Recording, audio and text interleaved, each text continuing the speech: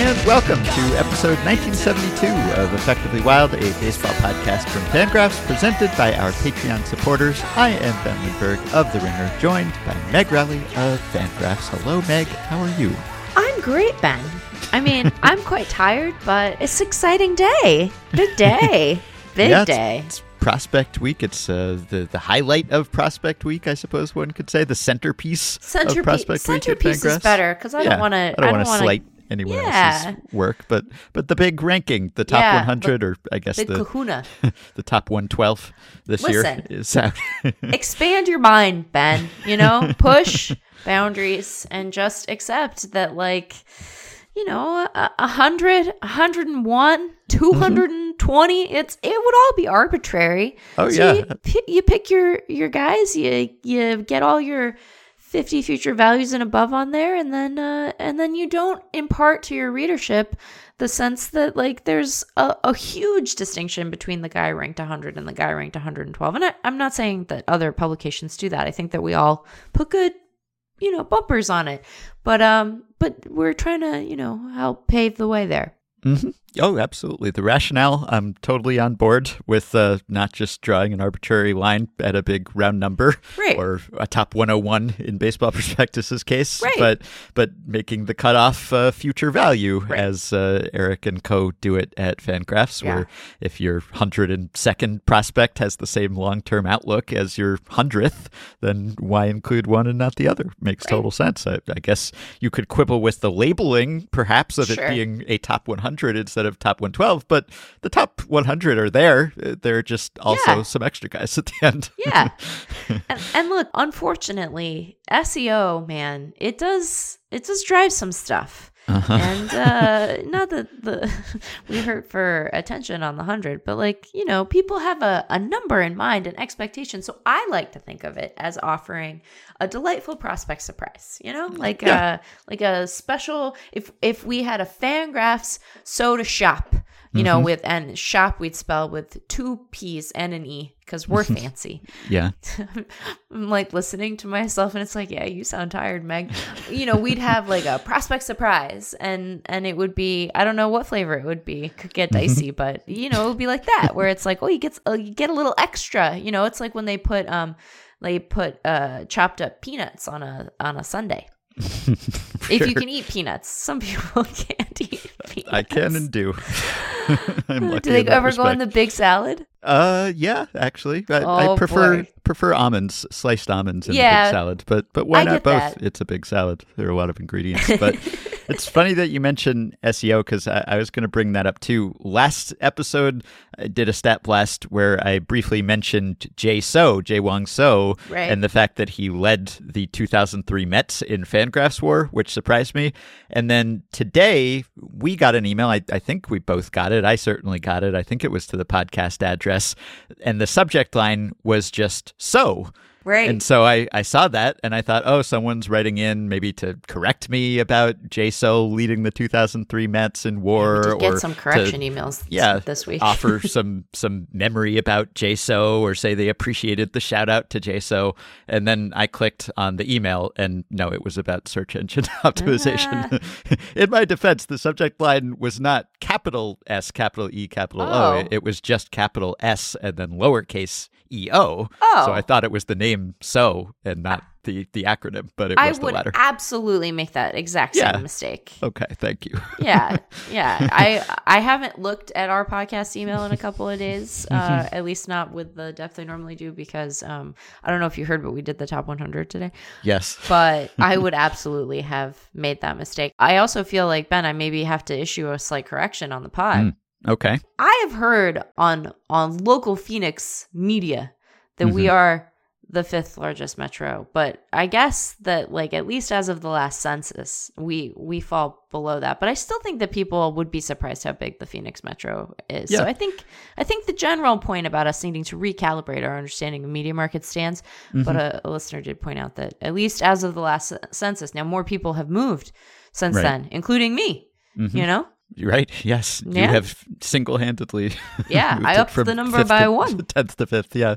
No, Yeah. I do think that scale. Phoenix, at least, I looked that up too. I think Phoenix has the 5th largest population of any city as of at least 2021. So it's 5th in that category at least, but maybe a little lower in media market if you consider the whole area. Maybe. Yeah. So it's growing. Maybe we were both right, I think, is perhaps our takeaway in a here. Sense, yes. In a sense, a lot of people here, it's getting more expensive, so it must be true that there are a lot of people here. Right.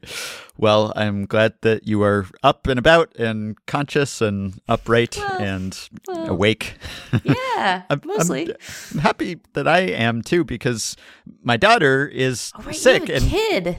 Yeah, well, there is that just generally, but also she started daycare recently, and true to form, she got sick almost instantly, which is what I understand always happens, right? Because hell is other people, and so and their germs. Yes, when you socialize, then you are liable to catch things from people, and the common cold is undefeated after however many millennia. So it's nothing serious. It's just the usual rite of passage and the runny nose and the cough and all that. She did have one unpleasant night where it's probably not even just the discomfort of having a cold, but also being sick for the first time in your life and being like, what the hell is this? This is not my normal state. What is happening here? I would imagine it's probably pretty confusing to be sick for the first time, and there's no way to explain it to someone who maxes out at 2-word sentences at this stage. So we just did our best, and she's healing. But my wife, Jessie, caught the cold and has the cough, and I assumed it was coming for me, but it has not yet. So I'm sort of just like crowing about my immune system right now that I have fought this off successfully, and probably pride goes before the fall. And when we next record, I will be You'll sound like me. audible. Yeah, but thus far, at least, I'm still standing. So kudos to me. That was how I thought things were going to go for me in December. And then I got the flu so bad I couldn't go to winter meetings. So I hope that doesn't happen to you, Ben. But me too. Can you imagine being... I mean, like, she won't remember being sick for the first time because she's so little. I'm glad to hear that she's on the mend. I hope Jessie feels better soon, too. But it's like, when you're a little kid, it's not that you don't experience displeasure or frustration or, grumpiness. But having to, like, isolate and then catalog it, like, what? This is very different than whatever... kid-related grumpiness she normally experiences. I don't get the sense that she's like a particularly grumpy kid, but like all kids have their moments, Yeah, no, she's fairly good-natured. But yeah, you have no context for sickness, for illness, so you don't know, is this going to get worse? Is this going to last forever? It's bad enough when one of us catches a cold, but we know it's not life-threatening, most likely, and it will probably pass in a couple days, so we just got to tough it out. But, when you're 16 months old or whatever, you may not be able to make that calculation. So anyway, I'm experiencing myself the rite of passage of your kid getting sick when they start to associate with other kids, and then possibly spreading that disease to you and your partner. But so far could be worse. Yeah, my sister and brother-in-law have just been like sick for like 6 years. I feel like they've just forever been sick. A lot to look forward to. Yeah, I mean, there is a lot to look forward to, but the sickness not on the list, I don't think. Yes, also a lot to dread. So we are doing a baseball podcast, not a sickness podcast, fortunately. Later in the episode, we will be talking to Eric Longenhagen about the prospect rankings. But as usual, when we sit down to draw up our plan for an episode of the podcast, I think what we generally do is we go and sit out in the sun in our shorts, right? And we have a blank piece of paper with our logo in the top right corner, the Effectively Wild Corp logo. And then we balance that blank piece of paper on our legs, which look like hot dogs from that angle. And then at the top of the paper, we write podcast and underline it. Yeah. And then the magic flows from there. So that's what we've done today, inspired by Alex Rodriguez. So we take all of our cues from A-Rod and from his book writing.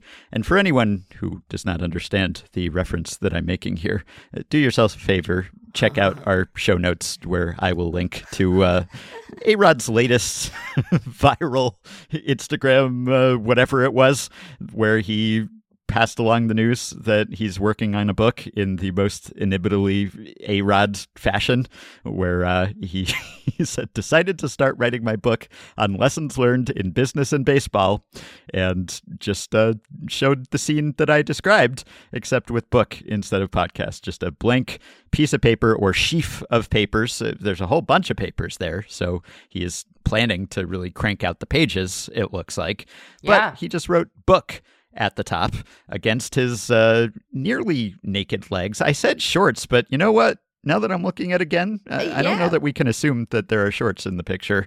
I mean, they would have to be short shorts. There's a shadow that made me think there were shorts, but that might just be a shadow. So he might be just totally nude as he is working on his book. I think that he is wearing, at the very least, he is wearing like boxer briefs. It appears. He appears to. There's a lot of leg there. There's a lot of leg. You know, he's doing the classic gals at the beach. You know, Instagram shot where you're like, are they legs? Are they hot dogs? Who knows? You know, right? And those are legs. You know, so yes, they're hairier than you want your hot dogs to be. Yeah, preferably. I mean, they're as hairy as legs often are. But you're right. You don't want. I would argue any hair on your hot dogs. I think you want that ideally to be a hair-free experience. But I think he's wearing at least boxer briefs in the backyard of his home, which looks like it's from Parasite. His compound, yeah. Yes, nice landscaping, just neatly manicured trees, and he's catching some rays. I mean, I've written books, and this is not how I did it, but I'm reconsidering whether I should have, because this looks idyllic. I mean, I'm not someone who tends to soak up the sun because I am a pretty pallid person, and so it would probably be hazardous to my health and not actually lead to a tan. But this looks nice. If you can do it this way, then I recommend it. I'd love to know how things went after he wrote the word book at the top. Did subsequent words flow, or did he realize actually writing is pretty hard and maybe I'm gonna put this down for a little while and I'll clean the house? I'm sure he has people to do that for him, but I'll just I'll think and I'll luxuriate and lounge in the sun, and at some point the inspiration will flow and I will return to this, and ultimately I just have book written at the top of this page for who knows how long. But I wish him well. I mean, every writer has faced that situation. Right? The blank page, and there's got to be one word on it, and he's got two words just to start because he has A-Rod Corp in the top right. So already the word count is up to 2, and once you add book, we're at 3, and we're really on a roll. So for his sake, I hope that the words came quickly and that it was not just confined to book at the top. Yeah, I mean, it's certainly, as hard as it is to write a book, I would imagine, it feels closer to a thing A-Rod could actually accomplish as opposed to like the time that he posted a photo of his clearly plowed driveway while holding a shovel, as if to suggest he had done all of that in front of his house/dentist office. I don't understand this. This is not the point of this podcast. This feels like a thing almost for the Patreon pod, Ben, but I don't understand these houses because they look like a medical dental building, you know? Yeah. And I'm like, is that where you want to live, in a medical dental building where they do medical dental things? Yes. If you look at ball player real estate listings, which I do fairly often because I subscribe to Craig Calcaterra's newsletter, and he often flags when some MLB veteran sells some massive McMansion somewhere that's like 12,000 square feet on half an acre plot of land, and it's got like 10 bedrooms, and it's for some reason excessively ornate and very strangely appointed, and looks like this is impressive in a sense. It's like weirdly rococo. It looks like Versailles or something. Yeah, it's like, it is who would live here? Maximalism for sure. Yeah, or it's just very garish. It's just, but yes, I don't know that their interior decoration is always to my liking necessarily. Right. I don't know that I would do the same thing with the space, but I envy the amount of space, although even that sometimes seems excessive. But sometimes, like how many people you got living at that house? Right. But look, I love A-Rod's social media presence just in general. And this one, him just kind of in a casual setting and lightly dressed. The other one that comes to mind may have lightly dressed, possibly not dressed at all, because he at least has boxer briefs on. I'd like to think so. I think so. We can't confirm that necessarily, but there's one that I remember, and I forget whether this was from his Instagram or it may have been from J-Lo's when they were still together. R.I.P. A-Rod and J-Lo. She seems fine. Yeah, no, she's fine, and he seems to have moved on too. I don't know if he's fine, but he's also dating someone. But there was one where he was just, candid in a bubble bath, which, look, I support the bubble bath. Are you a bathman? I'm very much a bathman. I have not been a bubble bathman of late, but there have been times in my life where I've enjoyed a nice bubble bath. And again, I appreciate it because, it's maybe not the most stereotypically macho image. Sure, yeah. And he is counteracting that. Yeah. And I appreciate that about A-Rod. But the great thing about that one where he was sitting in the bubble bath and, the bubbles were tastefully arranged. Sure, so that one could only see the upper half of the centaur that is A-Rod, right? Oh my God, but he did the centaur thing I'd forgotten for a minute. The best part of it is that you could see his face reflected in the window his bubble bath looked out on. And for some reason, his face is just like a rictus grin. It's like you can see all of his teeth and he looks like he's almost grimacing, which I think is probably because the sun was shining in the window and probably he was sort of squinting a little. Sure. It's just an extreme expression. So that was just kind of burned onto my corneas and my retinas for all time. But look, I like the A-Rod social media presence because with anyone else, you might see this book image and you would think that it was calculated. It was maybe tailored to go viral, like people will eat this up. And it's kind of like, I'm going for the likes here. And with A-Rod, I don't think that's the case because I don't think he was like, this will go viral. I don't think he is necessarily always conscious of the ways in which he's weird, right? And so sometimes he does these things and seems sort of like a simulacrum of a human in a way that is amusing, but to me also endearing because I think this is his authentic self. Now, when he's on TV and he's blathering about bunting and small ball constantly, that to me, I think is probably pandering to some degree because I don't think he did that initially in his broadcasting career when everyone liked him, when he was just doing pre-games and we weren't exposed to his play-by-play or analyst stylings for hours a game. And that, I just refuse to believe that a guy who hit almost 700 homers and never sacrifice bunted himself after he turned 24 sincerely thinks that it's always the best play for anyone who is batting to bunt. So I don't believe that is his inner self the way that I do believe that when he's kissing a mirror or when he is having a photo in a bubble bath or when he is just labeling a blank piece of paper book and propping it on his mostly nude knees that these are things that he is doing knowing that will cause a sensation. I think he's just doing what comes naturally to him, and it is sensational because it would not be natural to anyone else. Yeah, I mean, I'm going to offer that it might be a little bit of both, it right? Could be. Yeah, maybe he has come to understand over time what his brand is online. And I feel like he does strike me, he strikes me as a man with an eye toward virality. Mm-hmm. We really, in a couple of years, just didn't come up with a better way to describe that, did we? And I think, you don't buy an NBA franchise or part of one without some eye toward being around, to being a guy people know and have thoughts about. And hey, this is promotion for his future book once he has more than 1 or 3 words. Yeah. Sometimes it's important to just put any words down so that you have something to work with, right? Just got to get started. Yeah. Because it's just a blank piece of paper and good luck. Right. But I think it can be a little bit of both. Like, I think he wants to be like a guy who's like part of culture, who people think of when they think of sports. I think he wants that still. Yes. And he can want that and still be a stone cold weirdo. And like, those are not, to my mind, exclusive, yeah. I don't think that those are mutually exclusive. I think those are projects that sit quite well next to one another. And so, yeah, I'm happy that he is like, you know what the people want? Hot dog legs and a book. That's what they want. Right. They want hot dog legs now and a book later. That is what they are in for. And I hate to say this, but he's probably right. Mm-hmm.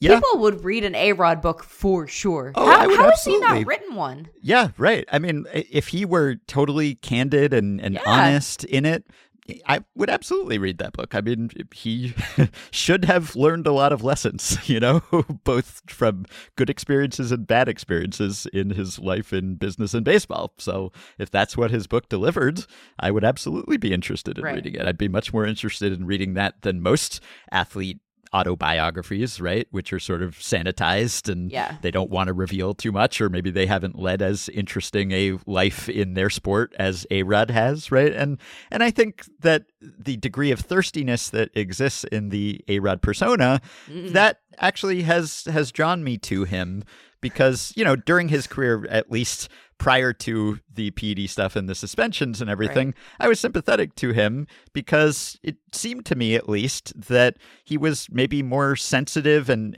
even more insecure. I'm projecting a little bit, but not totally, because I think he's made comments to this effect, than the typical elite athlete who's like an inner circle great statistically, right? Like, it seems like most of those people are just wired in a different way where they are like completely confident, you know, perhaps excessively confident at all times.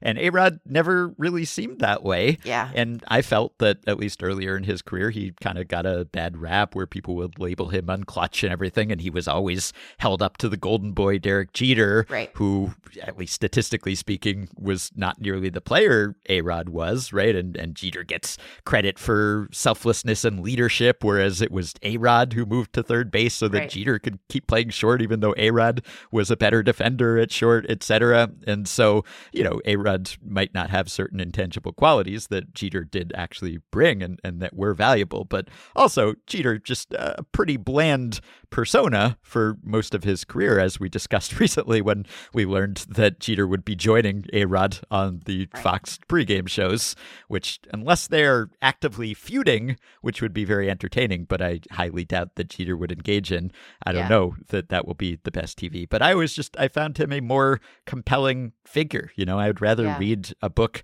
about or by him or a documentary about or by him than I would for Jeter.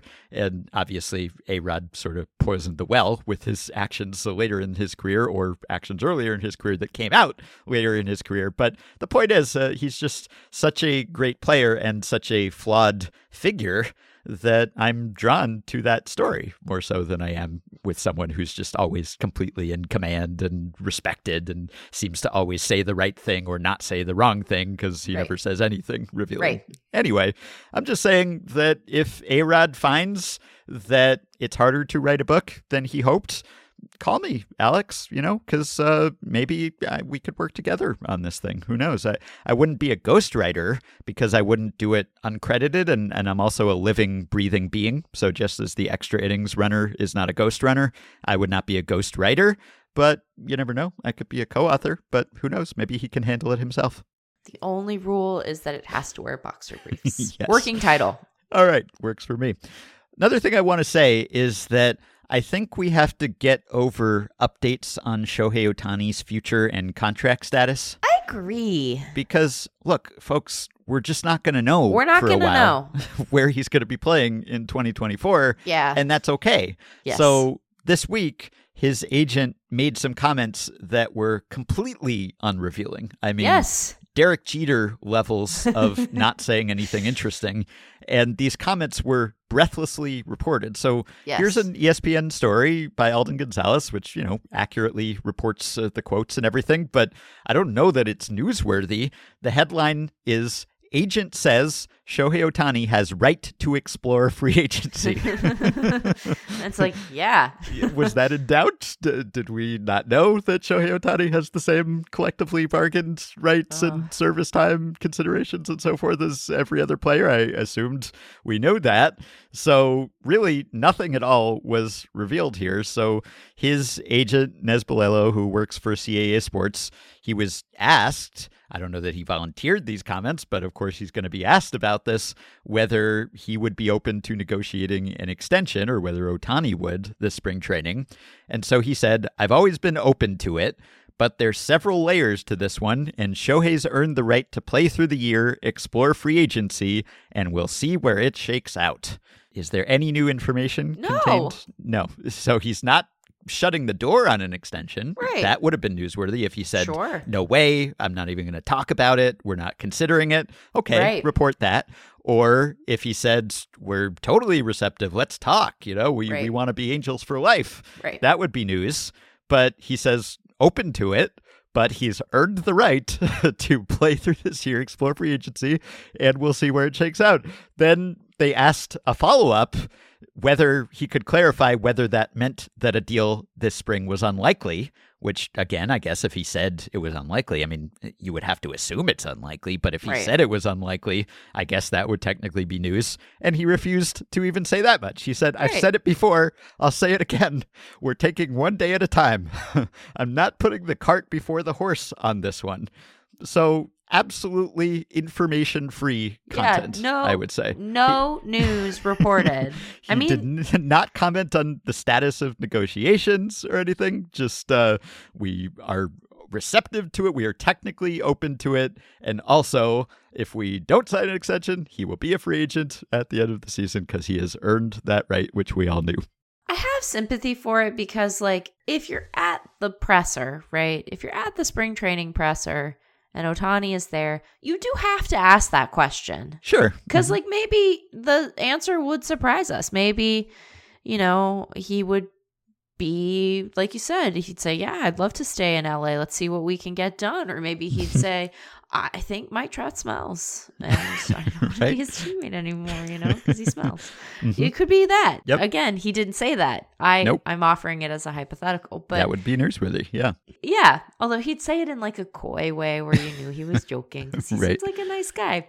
Yes. But, you know, you have to ask the question. But you're right. Like, I did see a couple of folks in the Facebook group be like, and start to catastrophize. And on the one hand, like, I don't think it is likely that he returns to the Angels. So it is no less catastrophic. It's just a day closer. So I guess in that respect, catastrophize away. But I agree with you that I don't think that this yielded anything all that surprising. It's like, hey, is the generational talent who has transcended the sport and is likely to sign the biggest deal, not just in baseball free agency, but in sports free agency, period, gonna test free agency? Yeah. Yeah. Yeah, he's gonna do that. Right. Which, you know, yeah, of course he is. Like, why wouldn't he? Right. Yeah. I mean, I guess you could say, well, why wouldn't Mike Trout have done that? And he didn't do that. But sure. I think Mike Trout may be wired a little bit differently when it comes to maximizing money. Now, Shohei Ohtani, you could say the same thing because, of course, he came to MLB when his signing potential financially was artificially limited. Right. And he still came over because he wanted to compete against the best in the world. He wanted to show what he could do in MLB. So I guess you could say that money is not his primary motivating factor.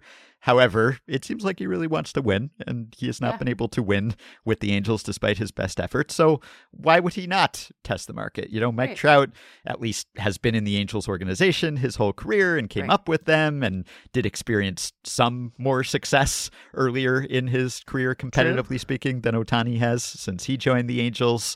So, and, like, they did back up a Brinks truck for him at the time. So, you know. There's that too. I mean, it was probably still a discount relative it was definitely to a discount. what Mike Trout would be worth, although I don't know that any team would have paid him the entirety of what he would have been worth. But, still, he probably could have made more if he had waited. But yes, I mean, why would you not wait at this point? He's 1 year away from free agency. The Angels have not been successful. He will be extremely in demand. If he wants to go back to the Angels, I'm sure he'll have that option as a free agent. But really, what have the Angels done to make Shohei Ohtani want to commit to them, other than, of course, using him in the way that he wants to be used, which is not nothing. I mean, that's a significant factor. It is something, for sure. Other teams that would not have done that or would not have been as receptive to that initially, probably. Yes. So that may have earned them some goodwill, but still, right? So, and I guess they kept asking the agent about that because he kept going on and saying nothing. He's like, he kept reframing the basic state of affairs in slightly different ways without adding any new information. Shohei's been here 5 years. Now this is his final year. So he's explaining like how many years you need to play to qualify for free agency. Let me explain the CBA and service time to you. Yeah, here's and how now time we have goes. free agency. So of course there's going to be a lot of questions. What does he want to do? Where's he going to go? All of it. And I've said this so many times, and Shohei has said it as well. We really take it day by day, one day at a time. That's great. And even though he said it many, many times, it's still news every time he says it, I guess. So I'm just saying, like, we're probably many months away from finding out where Shohei Ohtani is going to play in 2024. And unless something improbable happens, in which case it will be news, if he were to sign an extension, if he were to be traded, obviously, or be on the trade market, which will probably be a story at some point this season, unless the Angels get off to a great start, which, as we know, the Angels always do. So, but I wonder how many times we will be subjected to the same, essentially, no comment with some kind of comment. I don't know whether it will be worth headlines every time. If you want to do a tweet, okay. The bar for a tweet is extremely low. So I'm open to tweets about the non-comments here that we're getting, essentially. But a big story that is shared and treated as somewhat revealing, I don't think so. I think we just got to wait it out. It's okay. We don't need to know where he'll be. He'll be somewhere. We will get to enjoy him somewhere. Yeah, I mean, like, aren't there big bases to take photos of? Isn't Exactly. aren't there unexplored bits of potential in big base photography that lay ahead of you? Go do that instead.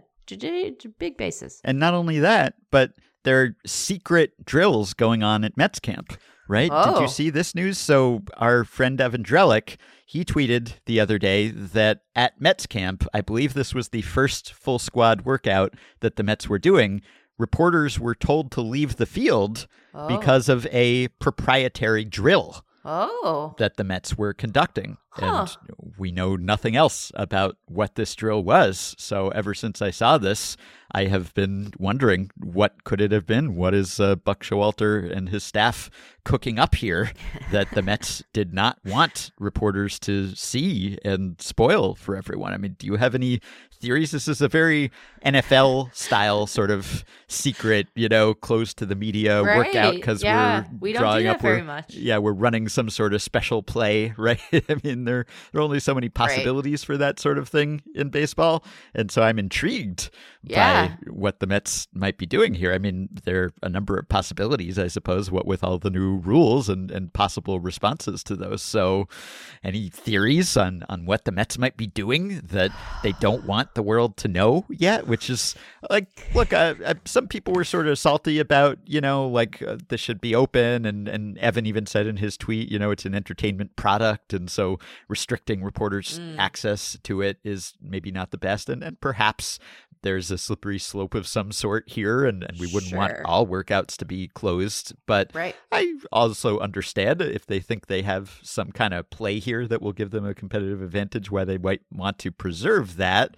And, there's already a lot of practice and drilling that we don't see. It's not like we see every batting practice session conducted in the cages inside the stadium or every bullpen session. So if there's a fielding drill that we don't get to see immediately, I'm kind of okay with that. I'm curious. I guess I would prefer for my curiosity to be satisfied immediately and not have to wait for the cookie. But if anything comes of this drill, presumably we will see it in games, right? And then it won't be a secret anymore, which makes me wonder also why they think it's worth preserving the secret, because as soon as they use this, we will know and everyone else will know. And you would think that they would probably have to debut it in a spring training game, right? And unless the idea is that they will practice it so thoroughly in these drills that they won't actually use it until the regular season starts.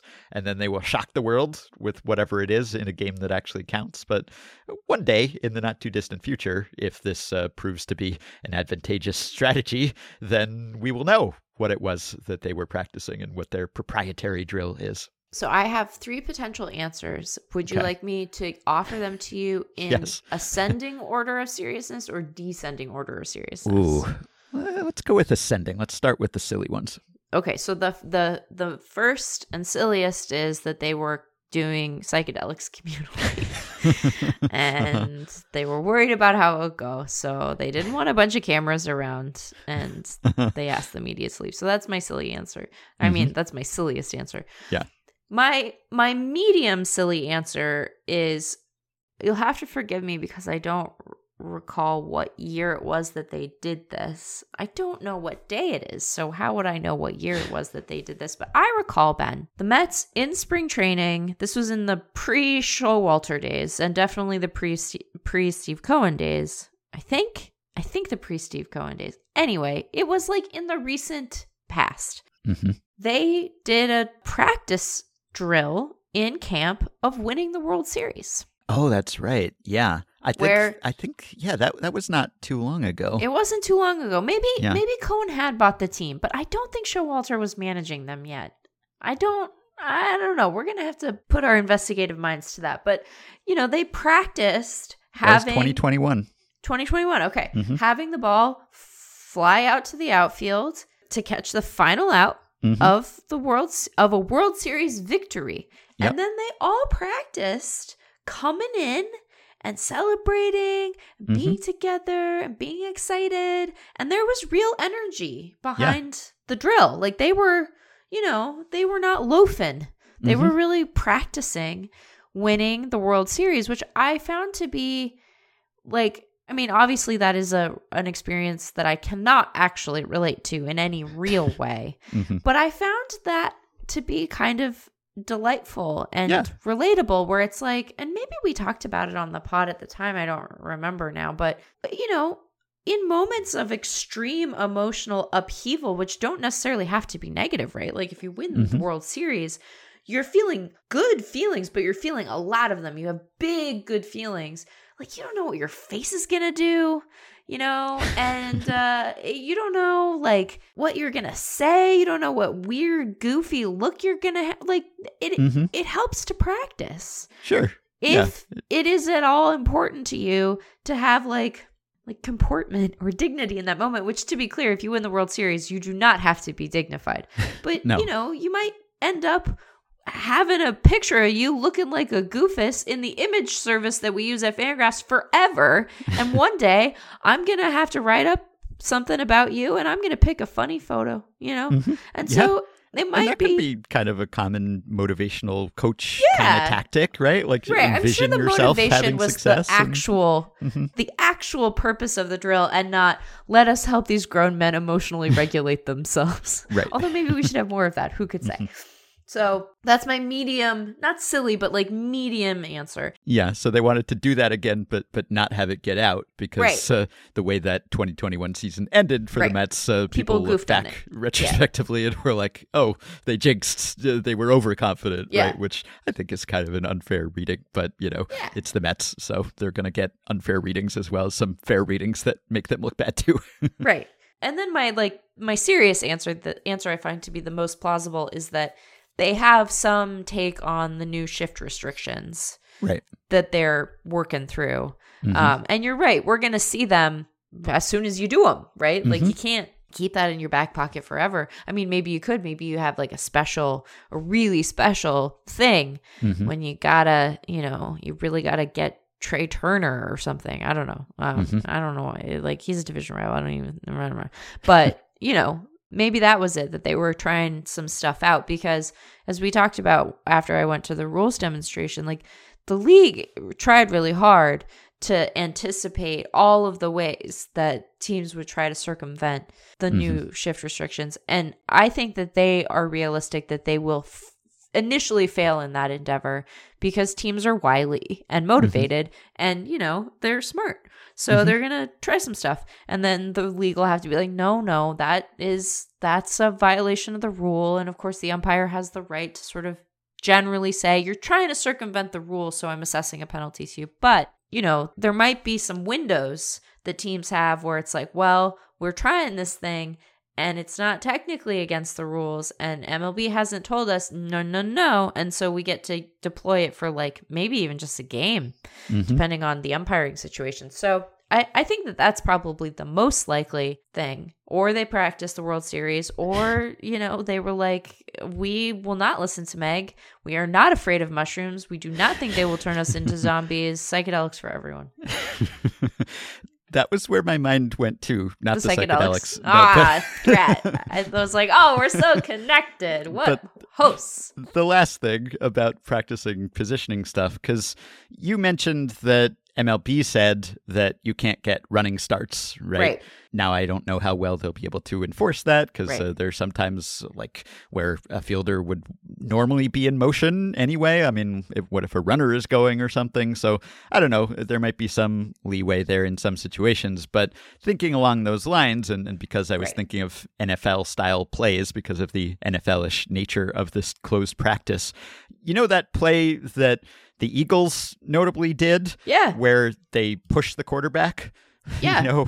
They did this often with Jalen Hurts, and some other teams did it too, but this is no longer against the rules in the NFL to push another player. It is illegal to pull another player, but you can push other players. So the Eagles now. Yes, for now, but they perhaps did this so much and so effectively that it will be banned not be again. able to anymore. Right. But they would basically do like a human wave, sort of, where they would just propel the quarterback on I don't even know if you can call it a quarterback sneak. It wasn't very sneaky. It was just like, we're just going to mass several large people behind this person and just physically propel him forward. Yeah. So that if you just need to gain some small amount of yardage and push someone over the line, then you can just do that. And it's tough to stop because you just have so much force and momentum behind it. Can't imagine it's pleasant to be the quarterback in that scenario and to be sandwiched between huge humans, but it does seem to be effective. So I was wondering whether maybe something like that could work, where if you're not allowed to get a running start, maybe you line up the third baseman next to the shortstop, and then you just have the third baseman push the shortstop and just like run along, pushing his back so that he can get a great running start and cover more ground. So that could be something that Showalter was thinking here. I don't know whether it is actually related to positioning, because Noah Woodward, who I shouted out recently, he has a newsletter, a Substack called The Advanced Scout. He's someone who used to write for me at Baseball Prospectus and then went to work for the Braves and recently left the front office, and he's writing again. And he suggested he thought it was more likely maybe that they were practicing some pickoff plays related to the restriction on pickoff attempts. Yeah. I don't know if you'd need a full team to do that necessarily, a full squad, but he was saying, there might be some things that would be advantageous there, and he ran through a couple techniques, whether it was just like holding the ball as long as you possibly could, and he likened it to an NFL style play also, like a hard count on 4th and short, and he's saying, with runners on, like you have 20 seconds, so you could wait until the very last second, and you could delay and then whirl if you've already used your 2 pickoffs, or you've used at least one, and you'd think the runner won't think that you'll use a second one. So something like that you could practice, or maybe like a whirl, like timing play, where if you're not doing as many pickoff attempts, you don't have to have the first baseman play off the bag, and so he could sort of sneak in there the way that a third baseman sometimes will, and I guess a first baseman too, and sort of sneak in clandestinely while the runner is not paying attention, and you could time it so that he gets to the bag at the right time for you to whirl and do that pickoff play. So I'll link to his suggestions. I think there are some good ideas there. So your options are somewhat limited because there's only so much time and you only have so many pickoff plays plays to work with. But I could see that being an area where maybe if you practice something really well, you could differentiate yourself, because I do think that'll have a pretty big impact on the game. But yeah, once you use these things, once you deploy them for the first time, everyone will see it. So even if you have some incredible idea, unless it's something that takes a ton of practice, so that unless you practiced it for all of spring training and secret drills, you won't actually be able to do it day one in MLB in games that count. I don't know how much of a competitive advantage you could conceivably get from this. But hey, if they think they're onto something, then more power to them. I'm just very excited to see all of the things that they are going to try that aren't going to work. Because you know that Yes. teams are going to try stuff, and they should try stuff. They should try stuff. Yep. And like some of that stuff will be legal stuff, and some of that stuff they'll go now. Right, exactly. Ben, can I break some news on the pod? I'm not the one breaking the news. Can I break the news to some news to you on this here podcast? Does Shohei Ohtani still have the right to explore free agency? It's not Ohtani related. It's not that big. No, Okay. It's pretty big though. Are you ready? Yeah. Noah Song has been discharged from the Navy and will be in Phillies camp tomorrow. Oh, wow. How about that? How about that, Ben? We're gonna All have to right. have Bauman on to talk about just that. When we got Eric coming up, we have to have Bauman on to talk about it. Who knows? What Yeah. what a thing That is would an be. interesting development. I do have one more thing to relate here, and okay, it is sorry. also related to murky, shadowy dealings in Florida, although of a more serious nature. So, whenever we wade into waters that are even vaguely quote unquote political, Yeah. no matter how closely linked to baseball they are, we inevitably get some 1-star iTunes review from someone who says we I should don't stick know, to Ben. sports. I haven't. I know you don't look at them anymore. I don't look at them anymore. I have a little sticky on my desktop because Yeah. they made me feel sad. Yeah, they're mostly very nice, but Oh, that's not good. exclusively. However, there is something baseball related I wanted to bring up, and I'm sure you saw this news because it was pretty big news, and we didn't mention it earlier this month, but it was reported that there were some baseball books that were possibly banned right in Duval County in Florida, which is part of the larger initiative that has happened in that state and other states too, but specifically in that state under Governor Ron DeSantis, who I would remind everyone is maybe the second or third most likely person to be president come 2025. So this is somewhat relevant. And in Florida, there are a number of measures that have been implemented, whether it's the Don't Say Gay Act or the so-called Stop Woke Act. And this is related to the latter, which went into effect last summer, although some parts of it have not been fully implemented because there was an injunction placed on them by a judge on the grounds Because that, a lot of them seem mighty unconstitutional. that was why, yes. I don't know why. So the judge, I believe, called this dystopian and Orwellian, which is often gets applied to this measure. And the idea is basically that certain material has been excluded from classrooms and businesses and other settings because it is considered unacceptable, right? And there are, I guess, 3 measures that they have investigated these things based on: material which could be considered pornographic, and material which could be considered instruction on sexual orientation and gender identity. This is for students in grades K to 3, I think.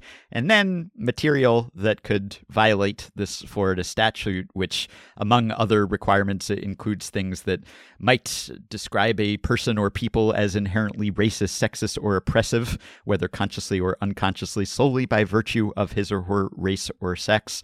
And look, obviously, there are some reasonable conversations that could be had about when and how to introduce and explain these concepts, sure, but Sure. taken in context with everything else going on in that state and across the country, I don't think we can read it as a good faith effort to improve Absolutely education. This Right. is meant to protect white people's feelings and to keep other people intimidated or underinformed, right? And to pretend that racism never existed or doesn't exist, structural racism, right? And it's meant to not acknowledge real facts about the world, which are important to know so that something can be done about them. And look, book banning or anything approaching book banning is certainly not a broadly popular practice. No, and thankfully I'm not. Probably preaching to the choir here, so I won't spend a ton of time on this soapbox. But I will say that there were 3 baseball books that were implicated in this Duval County process, right? So one is called Henry Aaron's Dream. And this is a book that was written and illustrated by Matt Tavares, and it was released in 2010. It's for ages 8 to 12. And then there's Roberto Clemente, Pride of the Pittsburgh Pirates, written by Jonah Winter, illustrated by Raul Colon, published in 2005 for ages 4 to 8. And finally, a book called Thank You, Jackie Robinson, which was published way back in 1974 and written by Barbara Cohen with some drawings by Richard Kafari. So right off the bat, no pun intended, I think if you are running into issues with whether books about Jackie Robinson, Henry Aaron, and Roberto Clemente are acceptable, there might be a bit of a problem here because something has gone terribly wrong. Can you think of 3 more revered figures or players in baseball history on a personal level than Jackie Robinson, Henry Aaron, and Roberto Clemente? I mean, there are not many, right? No. When it comes to just like universally acclaimed and celebrated for their contributions to baseball and society. So, I mean, this is Jackie Robinson, who has an annual day devoted to him by MLB and his number retired across the sport. And then all 3 of these guys have prominent MLB awards named after them, right? And I mean, there were books about like MLK and Rosa Parks, etc., also implicated in this process. So it's not baseball exclusive, but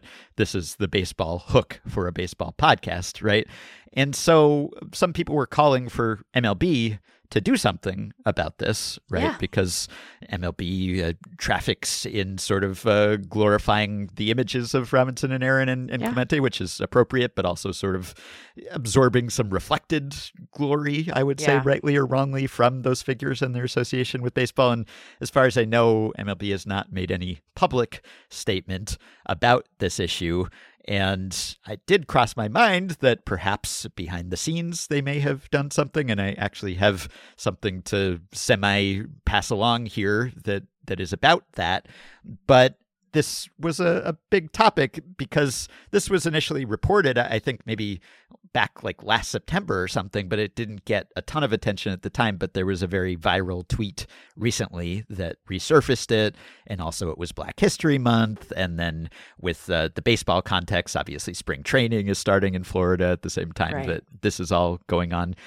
The point is, I bought these books for multiple reasons. One is that I have a daughter who is not quite old enough to read books with words yet, but they all have pictures and illustrations. And obviously I will try to indoctrinate her in baseball, at some point, hopefully not in a heavy-handed way. But I want to make baseball materials available to her just in case she would like to avail herself of them. And she already has some other baseball books, picture books that she likes looking at. So I figured it would be handy to have these around in her little library. But also I just wanted to see what the fuss was about and see whether there was any possible grounds for considering these books inappropriate for kids at those age levels. So I read them. I have not read the Thank You, Jackie Robinson book yet because it's a chapter book.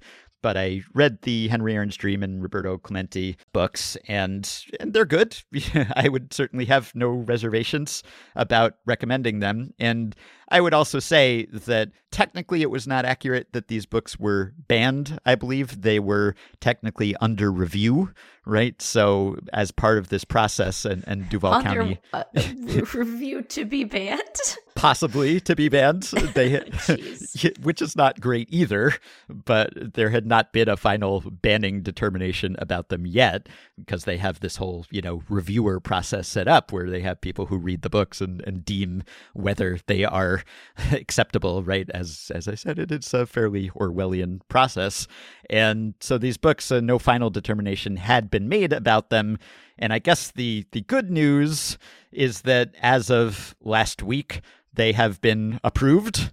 So these books, or at least the Aaron and Clemente books, I have not heard about the Robinson book, and I emailed someone in the county to ask, a spokesperson, and I haven't heard back yet. But at least the Aaron and Clemente books are approved. Again, no reason why they wouldn't be, but they have been. And I assume that they are or soon will be available to kids. And this is a statewide initiative, and some counties have been more aggressive about enforcing it than others. And obviously, like, for some of the officials involved, like, you have to feel for them because they're trying not to run afoul of these restrictive laws, right? And that's part of the problem with the law, is that you have teachers and officials who are sort of self-enforcing it because they're worried about, like, being charged with a felony if they have these books on the shelves, which is pretty ridiculous, but something you have to think about if you're a teacher in Florida now. And so in Duval, it seemed like they were more scrupulous maybe about erring on the side of these books might be banned, or maybe we shouldn't display these, and they were covering them up, etc. Anyway, they have now been approved, and you have to wonder whether that would have happened if not for the attention and the outcry that happened when people realized that books about Aaron and Robinson and Clemente were being reviewed. So I have reviewed them, and I have deemed them fully acceptable for my child, at least. However, I do have a few baseball-specific notes that I took when I read these books because, you know, if I'm going to review a baseball book, it won't be for whether the content is acceptable for children, but it'll be about whether the baseball itself is accurate. And reading the Clemente book, and I was not reading these with an eye toward being pedantic and trying to find inaccuracies, but there are a few things that in an otherwise unobjectionable and inspirational story that I would recommend to everyone. I will note, you know, just a couple little things that are kind of in the call us category that we often share when it comes to other media properties. For instance, in the Roberto Clemente book, there is a passage that says that when Roberto made his debut for the Pirates in his first game, in his first at-bat, he smacked the very first pitch, but it went right up the infield and into the second baseman's glove. Still, Roberto ran like lightning and beat the throw to first base. And I was reading this, I was thinking, if he smacked the ball to second base, it's pretty impressive that he beat out a grounder to second that he hit hard. That's tough to do.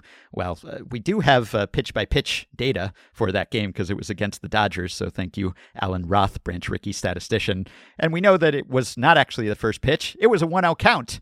And it was not a grounder to second, it was a grounder to shortstop Pee Wee Reese. And it was not clear to me whether there was a throw or not because some accounts said that it was off of Reese's glove. So one minor mistake that I found there, and then another was that during the last game of the season, it says Roberto walked to the plate, this is in his final season, creaked his neck, dug in his stance, stuck his chin toward the pitcher, and walloped a line drive off the center field wall. And I thought, is that how it went down? I've seen this highlight, and it's hard to hit a line drive off the center field wall for his 3,000th hit. Well, it wasn't really to center. It was to left field. I guess you could say left center charitably, and it bounced before it hit the wall. And also it was game 152, so it was not the last game of the season or even Clemente's last game because a few days later he played an inning in right field.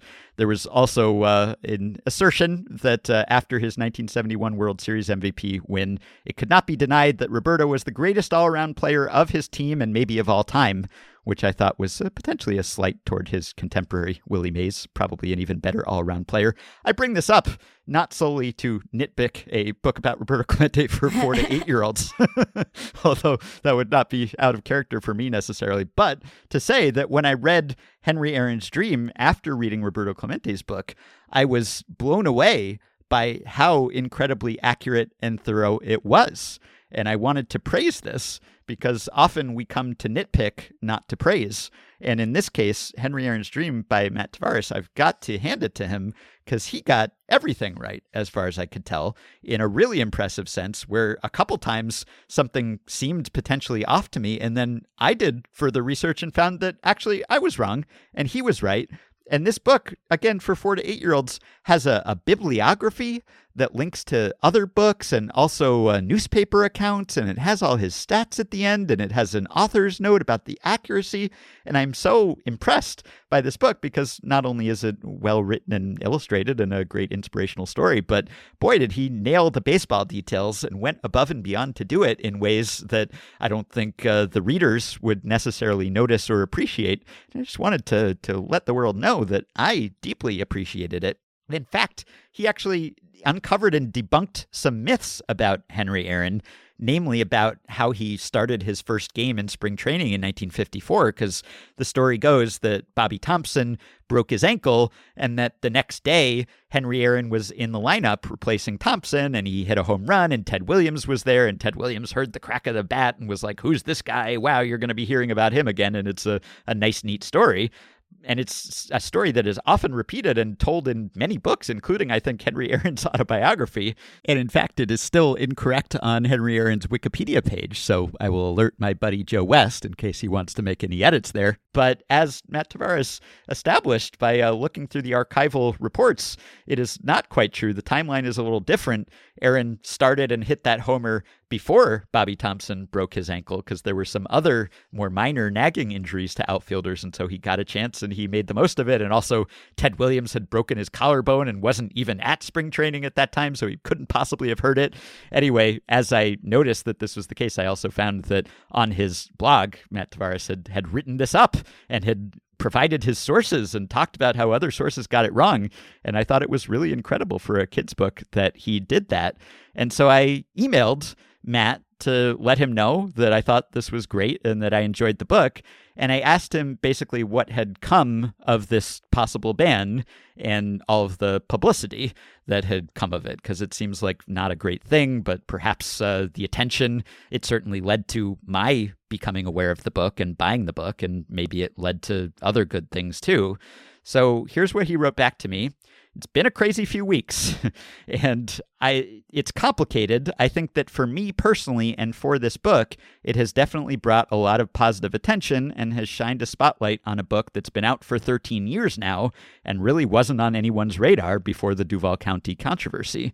A tweet about my book went viral a few weeks ago, which led to a lot of news coverage. Since then, I've had invitations to do TV news interviews, podcast interviews, newspaper interviews, and the vast majority of the coverage is in support of the books and against Florida's awful/racist new policies. So it has definitely provided publicity for my book and for Aaron's story. That said, I think my book is kind of an outlier here. There are book bans like this going on all over the country, and there are a lot of authors whose books are widely banned, and it disproportionately affects authors who aren't white, straight guys like myself. And while there is probably a little boost when controversies pop up here and there, the overall effect of these book bans is negative. Kids lose access to books, and a lot of voices are silenced. I did get a little bit of inside info last week from a sports writer in Florida. This is, again, Matt still writing to me. Apparently, Rob Manfred reached out to the governor of Florida's office and was assured that Henry Aaron's Dream and the Roberto Clemente book would be returned to shelves in Duval County. Not sure if that's what did it, but they were approved the next day. Good for my book, but again, most of these books don't have powerful people advocating for them. Crazy that this thing rose to the heft of the commissioner of baseball intervening by contacting the governor of Florida. Strange times.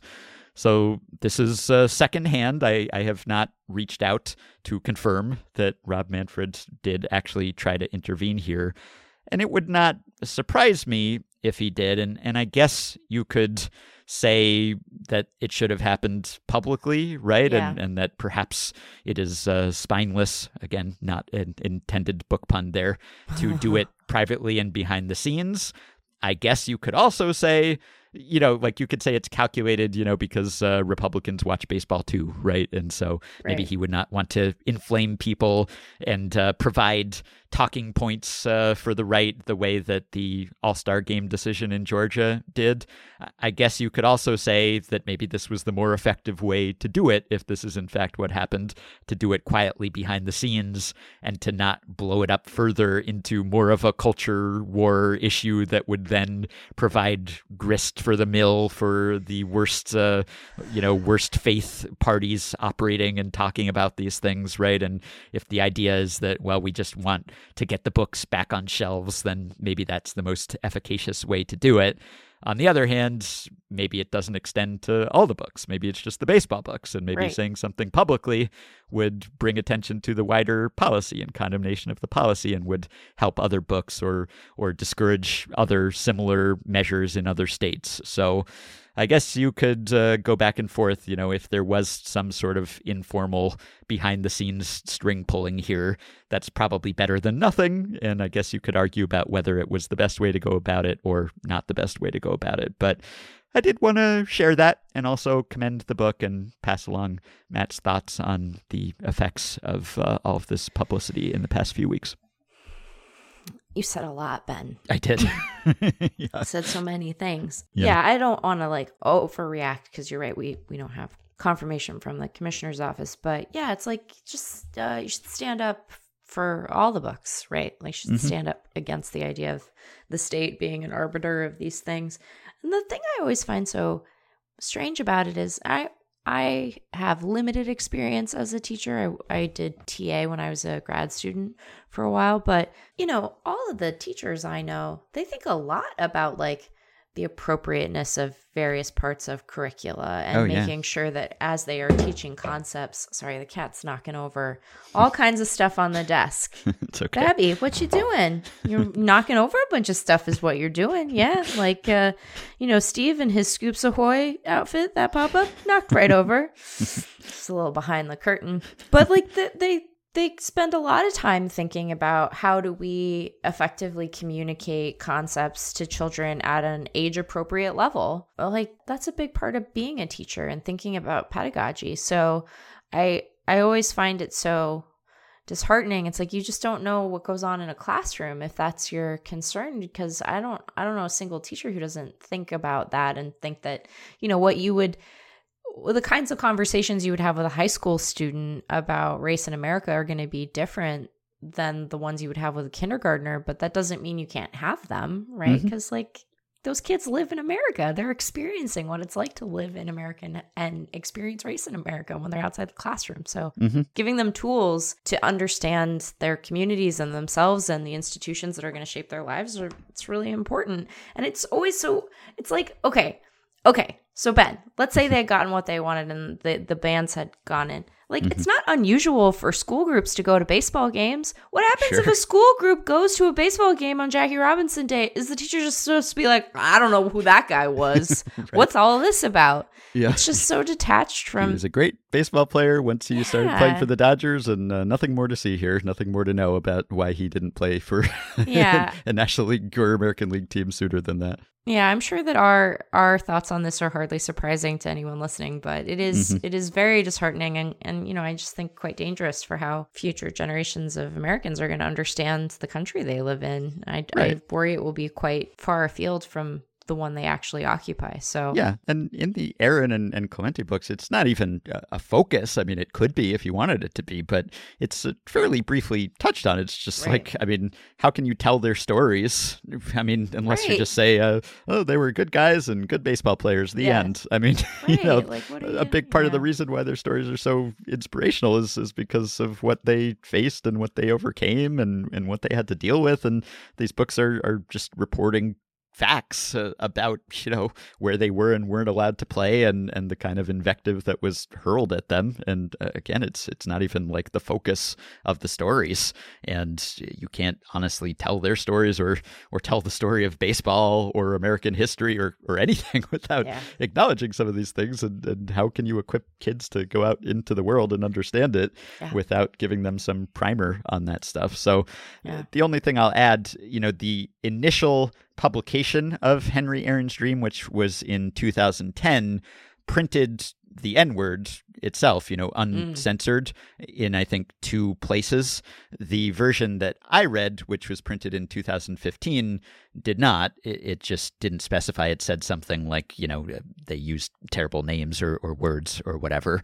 And there's a thoughtful post that Matt wrote about this on his site, which I will link to, from back in 2014 when they made this decision to revise it, because initially, and 2010 was different from 2023, I think, in how we think of words and language and kind of representing those words, right? Not the way that we think of what that word meant, but just sort of how we represent it or invoke it.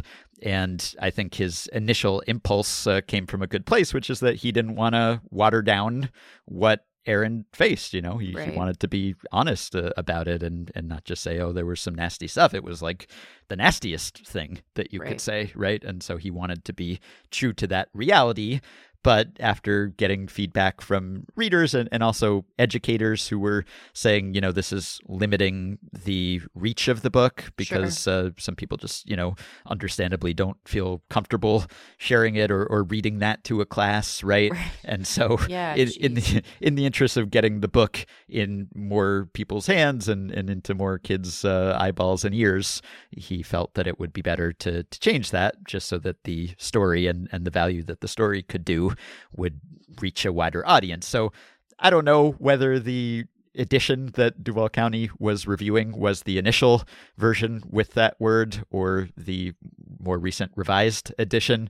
If it were the original version, I guess you could say there's maybe more reasonable grounds for considering the age appropriateness, but I'm not really inclined to, give the benefit of the doubt to the parties involved here. And I assume based on the content of the Roberto Clemente book, which was also flagged for review, that it would have been flagged for review regardless of whether the word was spelled out or not. So just giving you a little update there, and I'll reach out to MLB to see if they care to offer a comment on that Manfred suggestion or not, and I will update if I hear back. But that's what I wanted to say, just to bring attention to those books and to let everyone know that Henry Aaron's Dream gets my highest recommendation, not just as a nice story for kids, but also as an extremely more accurate to baseball than it had any right to be or need to be. It passes with flying colors. So kudos to Matt, and both books are good and enjoyable reads. So check them out. Cool. Okay. So we will now take a break, and we'll be back with Eric Longenhagen, lead prospect analyst of Fangraphs, to talk some prospects and the top 100/top 112.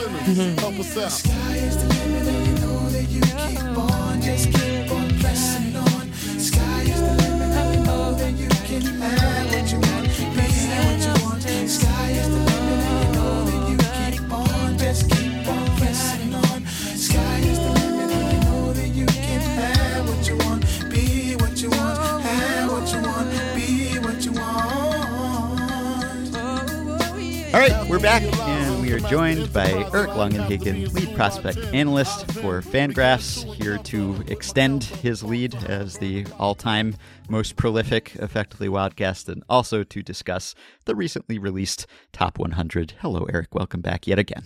Hey, Ben. How's it going? Not bad.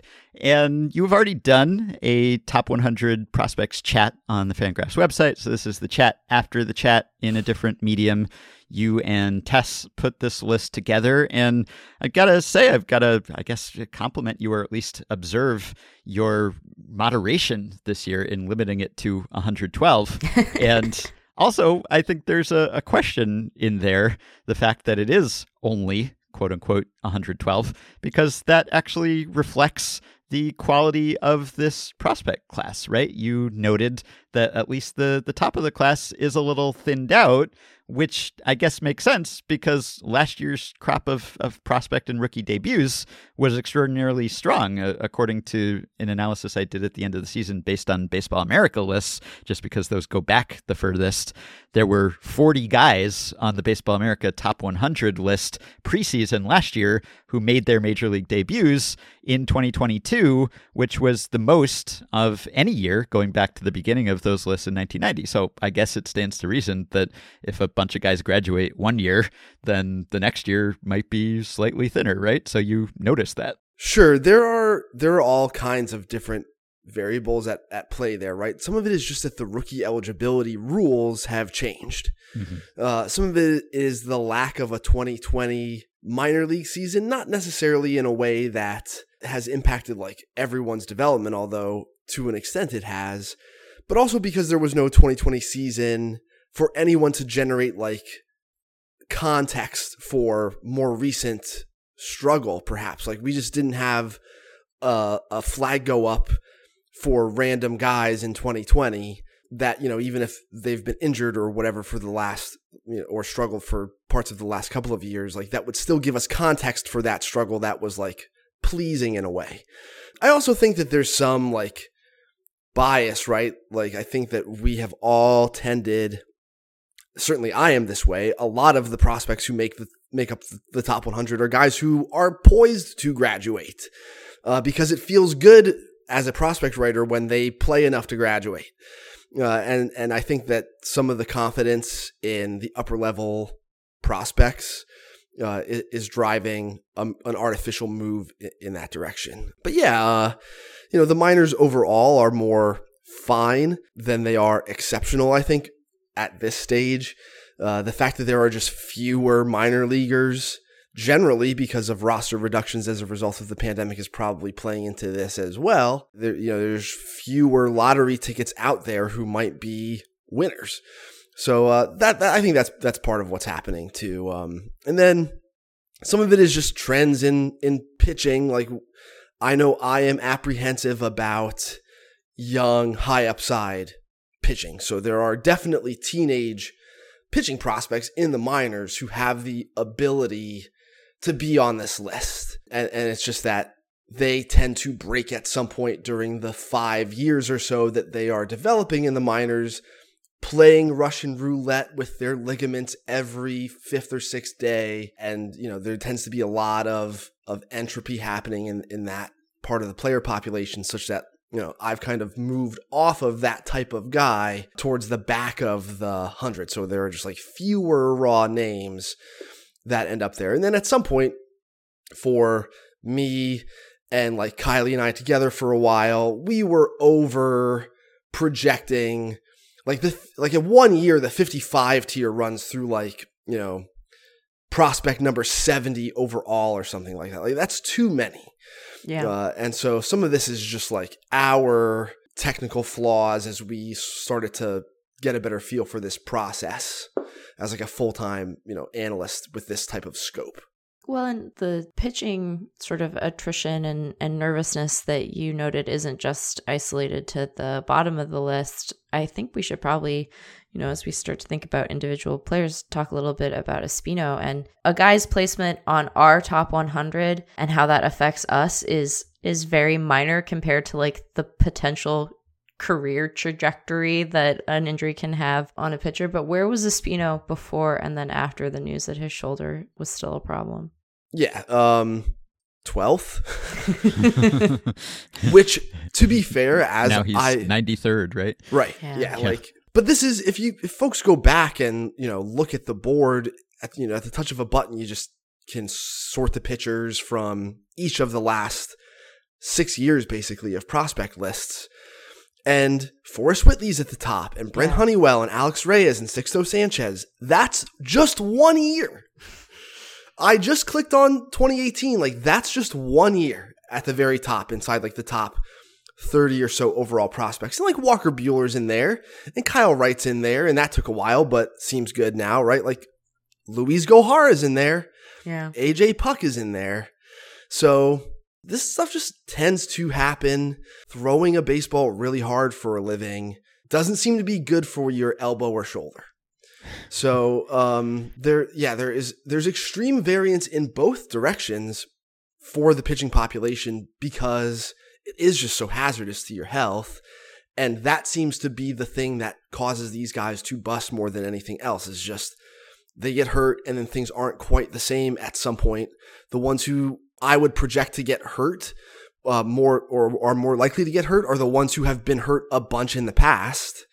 And now that's Daniel Espino, because this is like incident number 3 within a calendar year, where it was the knee, and then during rehab from the knee, the shoulder, and now it seemed like he was a go. I was told he was 100% go for spring training, like when the Guardians list itself ran a couple weeks ago. Right. I don't think I was being lied to. And then, everyone reports to camp, and here we go again. So to some extent, this guy's Espino is unbelievable. And what I saw last spring out of him was really unbelievable. Just on par with some of the best stuff I've ever seen. Garrett Cole, Steven Strasburg, the whole deal. Post TJ Bueller. It was right there.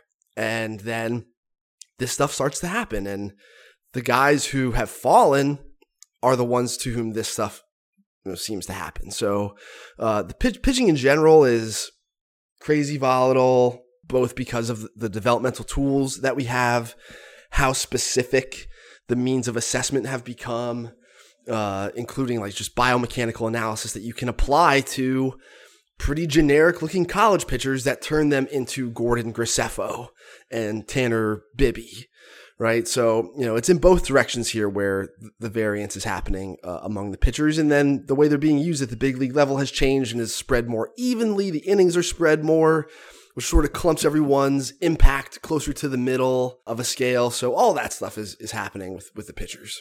Related to what I was asking about the maybe slightly thinner cream of the crop here than usual, I believe in last year's top 100, which was, what was it last year, actually? A top 114. Okay, not that many more than this year.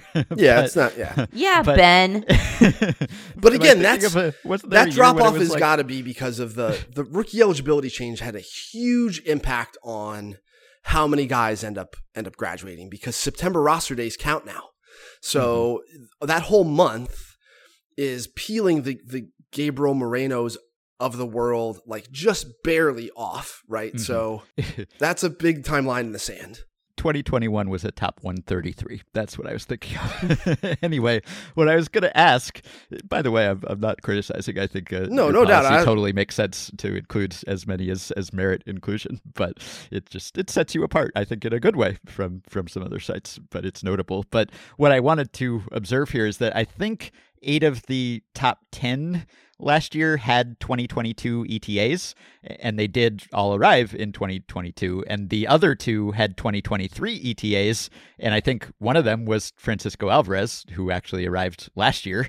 And I think the other was Grayson Rodriguez, who might have arrived last year if not for his injury. So everyone at the top was very close to the majors, whereas this year, I think only 4 of the top 10 have 2023 ETAs, and some of the others are like 2026, 2028 in a couple of cases. So it seems like, normally the closer you are to the majors and the more certain it is that you're actually going to pan out and be a good big leaguer, the more likely you are to ascend the list if you have the required talent. But this year, it seems like there are fewer guys who are really close to the majors who are up there, which again, I guess makes sense because so many of them who would have been there already arrived. Yeah, I think some of it is that a handful of those guys are recent draftees, right? Like Drew Jones and Jackson Holliday. So their ETAs, and truly like most of these guys' ETAs, are just chalk with their 40-man timeline. And then some of them, and like Drew Jones and Jackson Holliday, and to an extent Jackson Merrill, although he seems poised to, haven't really had the opportunity to accelerate their timeline. An aggressive move up the ladder with that group hasn't been made yet. When that gets made, and maybe like Brooks Lee on the list is someone who for whom like it already has been made, and we should have made a manual adjustment there already. But until that move is apparent, like it was with someone like Julio Rodriguez, like it just makes sense to leave the chalk 40-man timeline because of all the weird things that tend to happen to these guys developmentally. So, I think there's a lot of subjectivity that comes with, just putting an ETA on a guy based on your gut feel for his readiness, and that it makes more sense to lean on that 40-man timeline, especially as teams tend to behave that way. Right.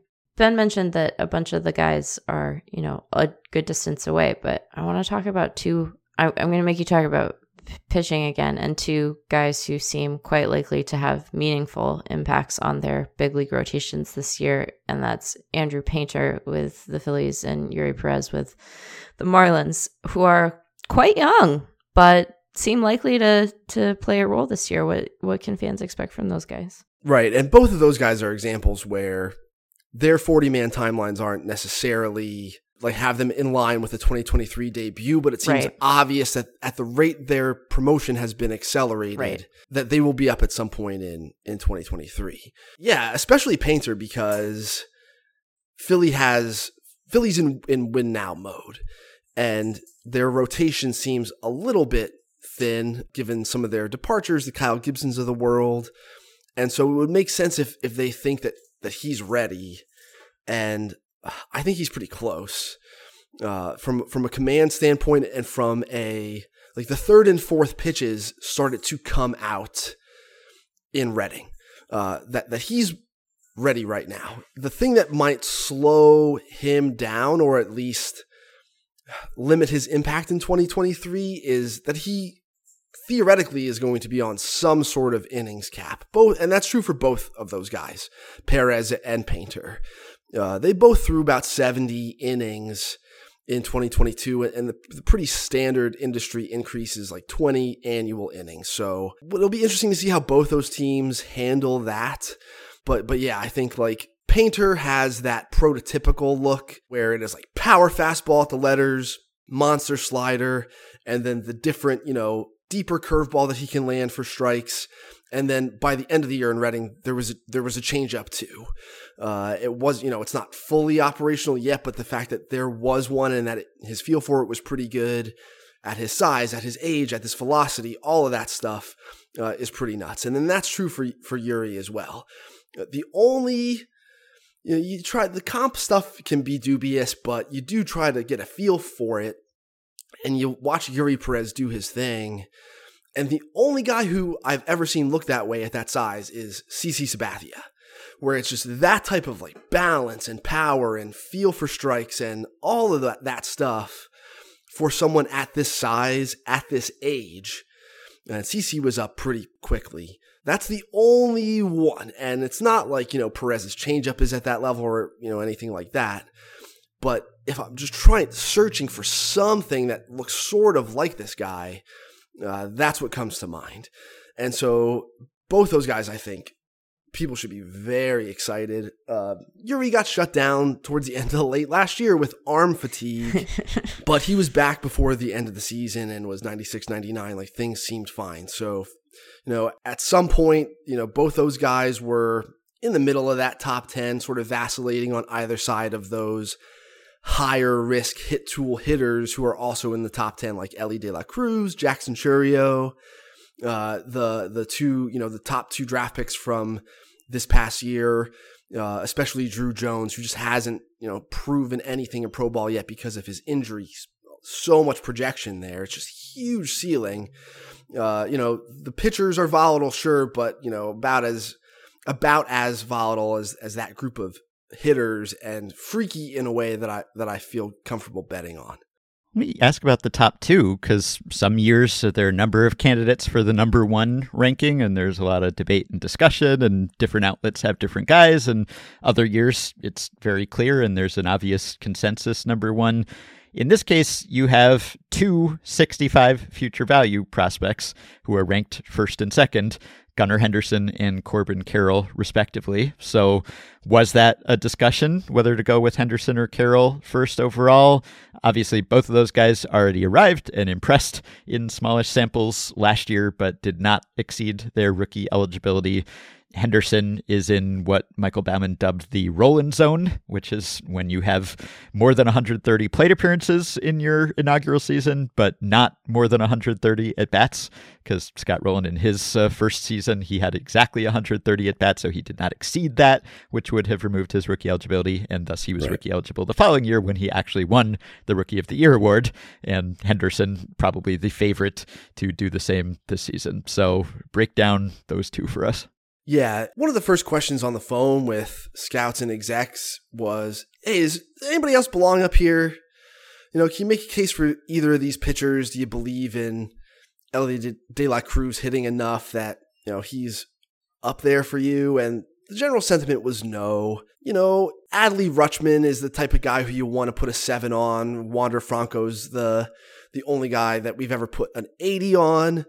And so you can see that this tandem is just a shade below that tier. And Henderson's really this is where like predicting versus scouting plays a role in it, because Henderson is probably good enough at short right now that he's just going to start his career there every day. And like Jorge Mateo had a fine season last year, but Jorge Mateo, for most of his life as a baseball player, has like been tantalizing you with the hope that he would do what he did in 2022 and not really done that. So like I expect a little bit of a regression to the mean for Mateo overall, and just think like Henderson's going to play shortstop.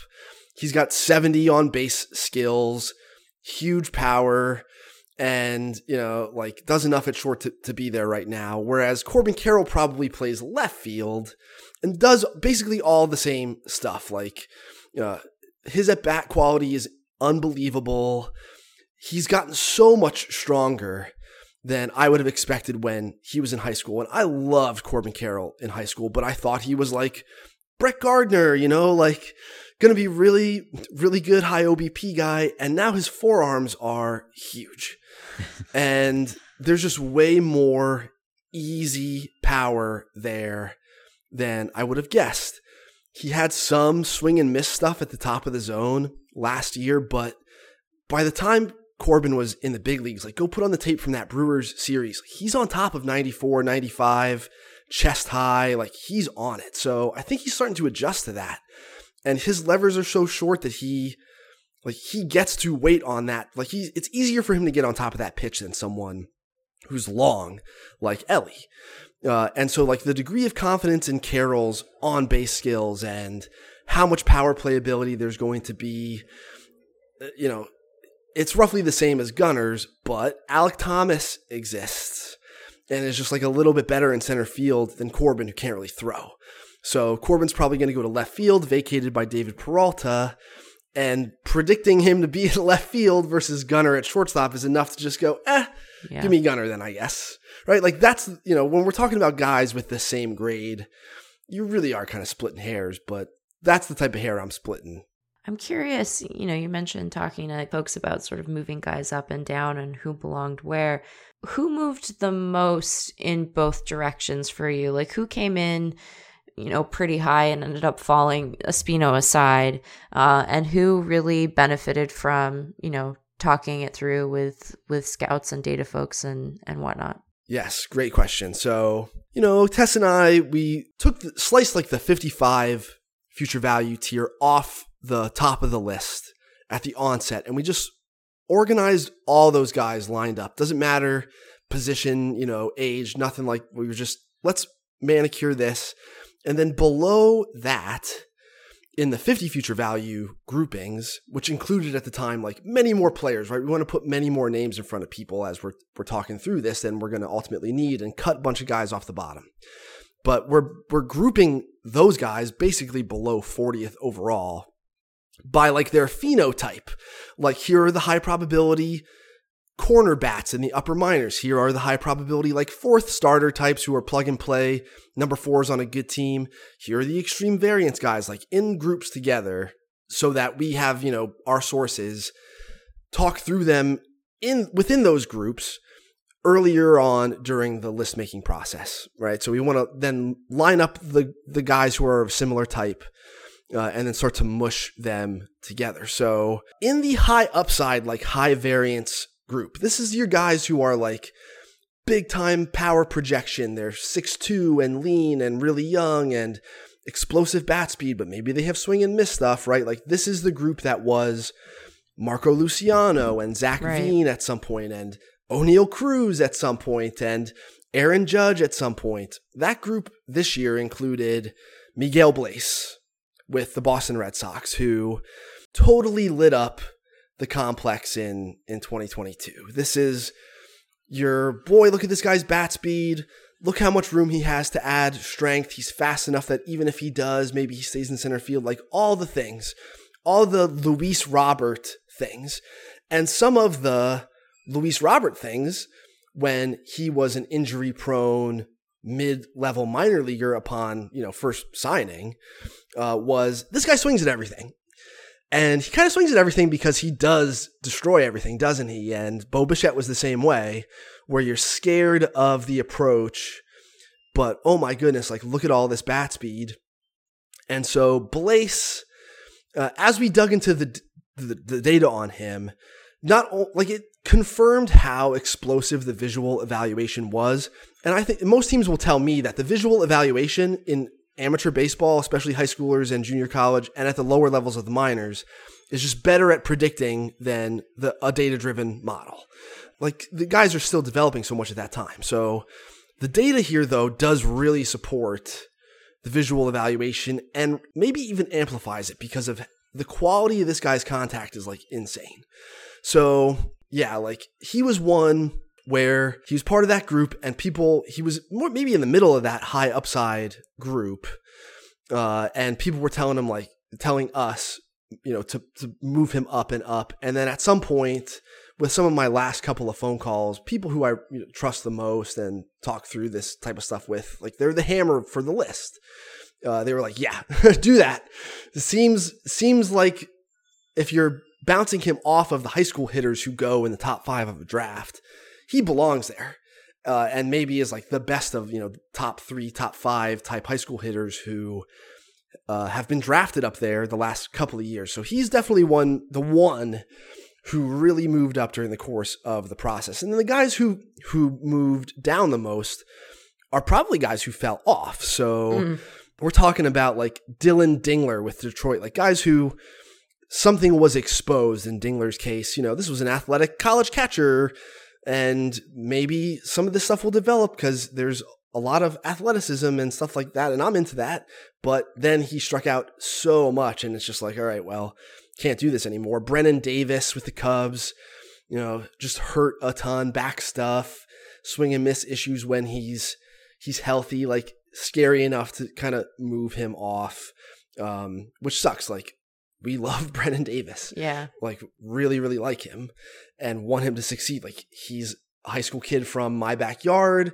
All the area scouts love him and his mom. Like, people love this kid, and it sucks. Then, like, Marco Luciano, some of the same stuff. He's had back stuff, had a stress fracture. It has kind of cropped up again. He's been limited this spring. His timeline is going to be delayed. It's been a bunch of that type of thing the last couple of years, and just medium performance. Bat speed's still there, but you watch him swing and it's like, boy, that's sort of center cut through the middle third of the zone, and that's it. Like, maybe that's the back that's limiting that, or that's just what his feel for contact is. So he's another one who fell considerably. I want to say that Luciano was like 18th at the end of the year, where we're still just hoping, the back stuff, and look at this bat speed. He's so young. And, but then he went to winter ball, got hurt again. And so time to slide him. That whole group towards in the 90 overall area is mostly distressed in some way. You've got Ronnie Mauricio with the Mets. His approach is scary. Daniel Espino, we talked about. Noelvi Marte, Mariners really pumped him, didn't they? And then we're happy to trade him. So yeah, like his fall league look was pretty rough. Brady House has had back stuff. Luciano has had back stuff and performed, just okay. And then Mason Miller with Oakland has monster stuff, but like a long injury track record. All of that group is, you can see this is how we're trying to think about it and line guys up is through like thought exercises like that.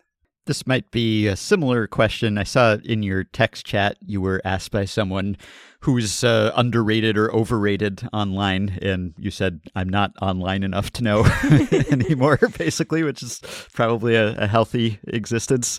But because other top 100 lists have come out from other outlets, BA and BP and Keith and Kylie, etc., you probably don't study those lists that closely when you're making your own, but I wonder if you have any sense of who you're significantly higher or lower on than the consensus of other prospect rankers, or I suppose the industry as a whole, other than someone like Espino, where you had more information because you released your list a little later.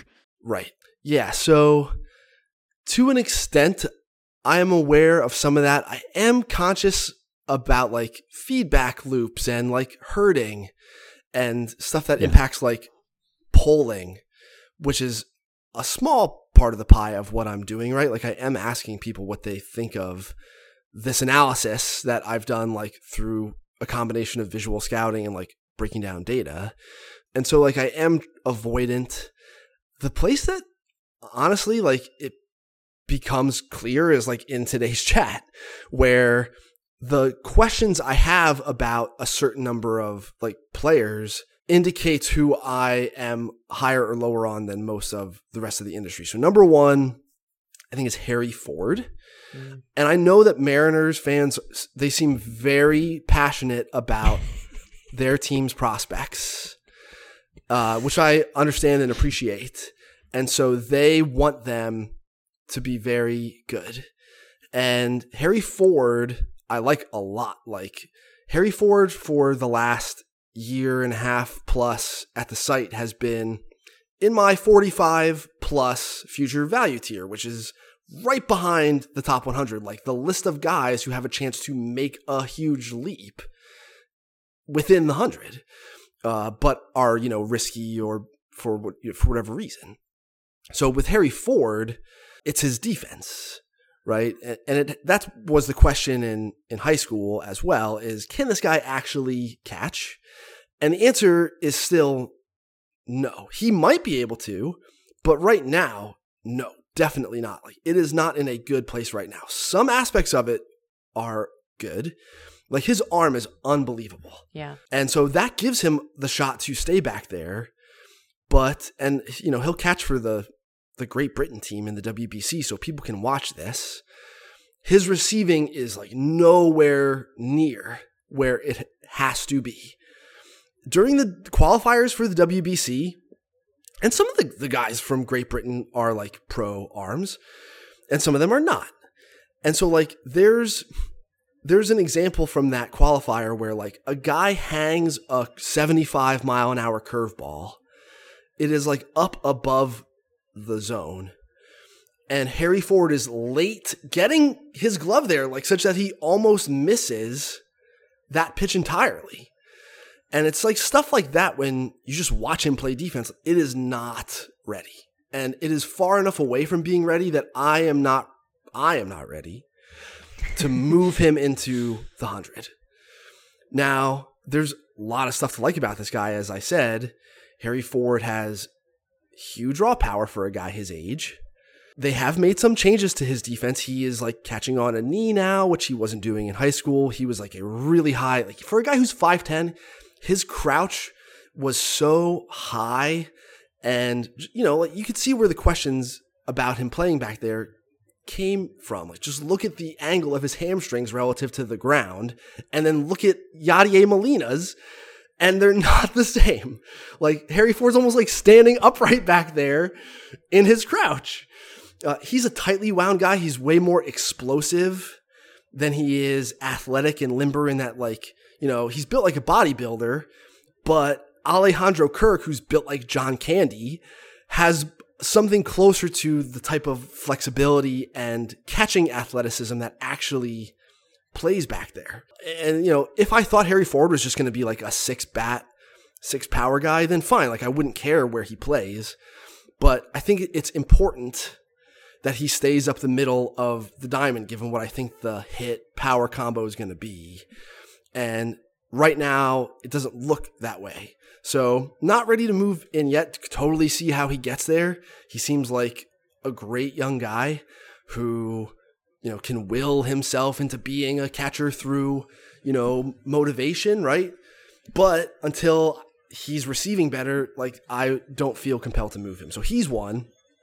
Again, great prospect. Right. Like a 45 plus is not like a bad player. Right. No, like a 40, any of these guys. Right. If you're a 40, right. You're Mike Brasso. That's good. But you're just like playing a small role, like you're a below average defender, right-handed, crush lefties. Like you have limited utility, but like you still take Aroldis Chapman deep in like the biggest moment. You know what I mean? So anyway, Evan Carter of Texas. I like Evan Carter. Great soft skill guy. On base percentage, above average center field defense. The hit tool's fine. And the OBP is going to be big. Just like not projecting on the power there. Don't see the sort of wind him up athleticism that I do with like a Miguel Blaise or even like Kevin Alcantara or Junior Caminero, Carson Williams, guys like this who have monster bat speed. But Brandon Nimmo is really good, right? Right. So Evan Carter is walking that path. Brandon Nimmo had like a star level season and got paid on balance for his career. You know, he's been below that in terms of, you know, the way he's performed, but you know, Brandon Nimmo is like more like a 50, maybe a 55 overall career wise, even though like he's peaked above that as, you know, this type of hitter, the OBP driven guy contact, you know, tends to do. Nicky Lopez had a 4-win season or something like that. Like he's probably not like, doesn't mean he's a 6. So yeah, like I like Evan Carter. I think it's way more like skills over tools and that the ceiling is limited. And so I have him as a 50. And I think based on like the comments in the chat that like other people have him super duper stuffed and he's young and he's 6'4" and all that, but I just don't see the same level of explosion there as some of the guys who I think have a chance to really super duper pop. And as I shuttled the list around, Evan Carter wasn't on the initial iteration of it, and the feedback was mixed as to whether or not he belonged at all. So I feel pretty comfortable about where he's at, but that's definitely one where I seem to have departed from the others. Were there any cases where new rules changes came into play as you were deciding whether to rank someone, even if it's the ball being deader or positioning restrictions or the pickoff stuff affecting the running game or the potential for robo-umps or a challenge system, etc.? Has any of that risen to the point where you might have bumped someone up or down because of how that could affect their outlook? For sure, I've thought about it. Towards the end of last year, I felt free to move in the defensive shortstops who I thought were special there, even if it was, you know, pretty light offense, into the 50 tier. So that would be Bryce Terang with Milwaukee, Joey Ortiz with Baltimore, Michael Garcia with the Royals was in there for a while, and then as I lined him up with all these other shortstops, you know, the Perazzas and Tovars of the world.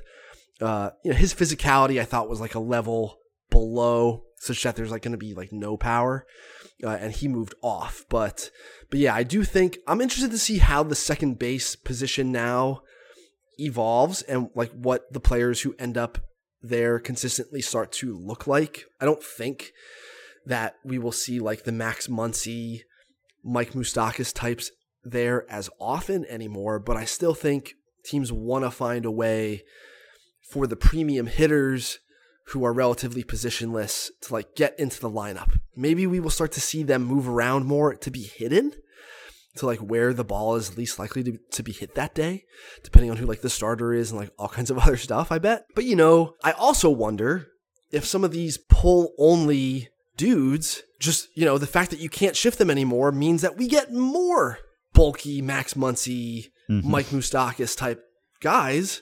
Yeah. Because you can't shift them. Right. Yeah. So I don't know how the dust is going to settle on that. You know, so as far as the pickoff stuff and the pitch clock, and I think it's always been a good idea to just bet on the well-composed, and I mean that like in a bodily sense, athletes on the mound as starters. Even when some of the stuff that, like, you know, we care about analytically now is suboptimal, to just bet on guys who are built like and throw a baseball the way Sandy Alcantara does. Like, it's a sinker, okay, but like look at him do it and just keep projecting.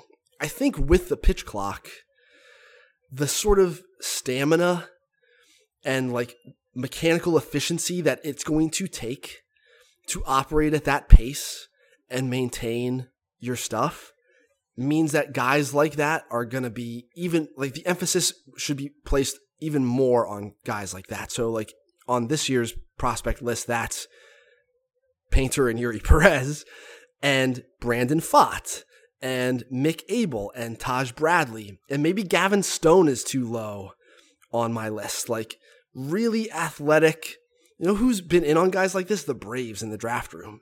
Seth Keller, Owen Murphy, Spencer Strider, where it's just like, holy cow, look how powerful this guy's lower body is. Look how low to the ground he's getting. Some of that is helping the approach angle of the fastball, but some of it is also an indication of athleticism. Like, you have to be athletic to have Yu Darvish's delivery, right? So, I think that even more in a traditional scouty sense is an important thing to continue to look for. I don't know how the base running stuff that's going to be interesting, how the stolen base stuff really, what happens there. I have no idea. But 75% success rate against big league catching, that's tough. The guys who end up playing there are Martin Maldonado. Right. We have more Maldonados than we do Jasos and Ryan Domitz. So good luck, because those guys can really throw. Yan Gomes, man, Yan Gomes is going to pop 1.8.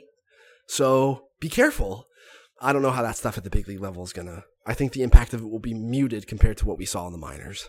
It's funny that you bring up Atlanta, because they, along with the Royals, I believe, were the only two organizations to not have any representation on the top 100, whether you're counting the initial 100 or all of those dudes. And I can't think of two organizations that might be more diametrically opposed in terms of where they are at the big league level, but clearly have farm systems that aren't yielding at least 50 future value talent at this point. But I wonder if there were other systems that struck you as you were assembling the list. I know that we kind of weighted some of our early list publication toward organizations we knew would have heavy representation in the 100, but were there other orgs that kind of surprised you, either with depth or with the lack thereof? Yeah, that's a good question. Atlanta, it happens because they just say to their guys, basically, we think you're great, go. And they do not mess around. So Strider, right away, go. Right. Harris, we're not effing around, go. Vaughn Grissom, so they have no compunction to just rocket guys through.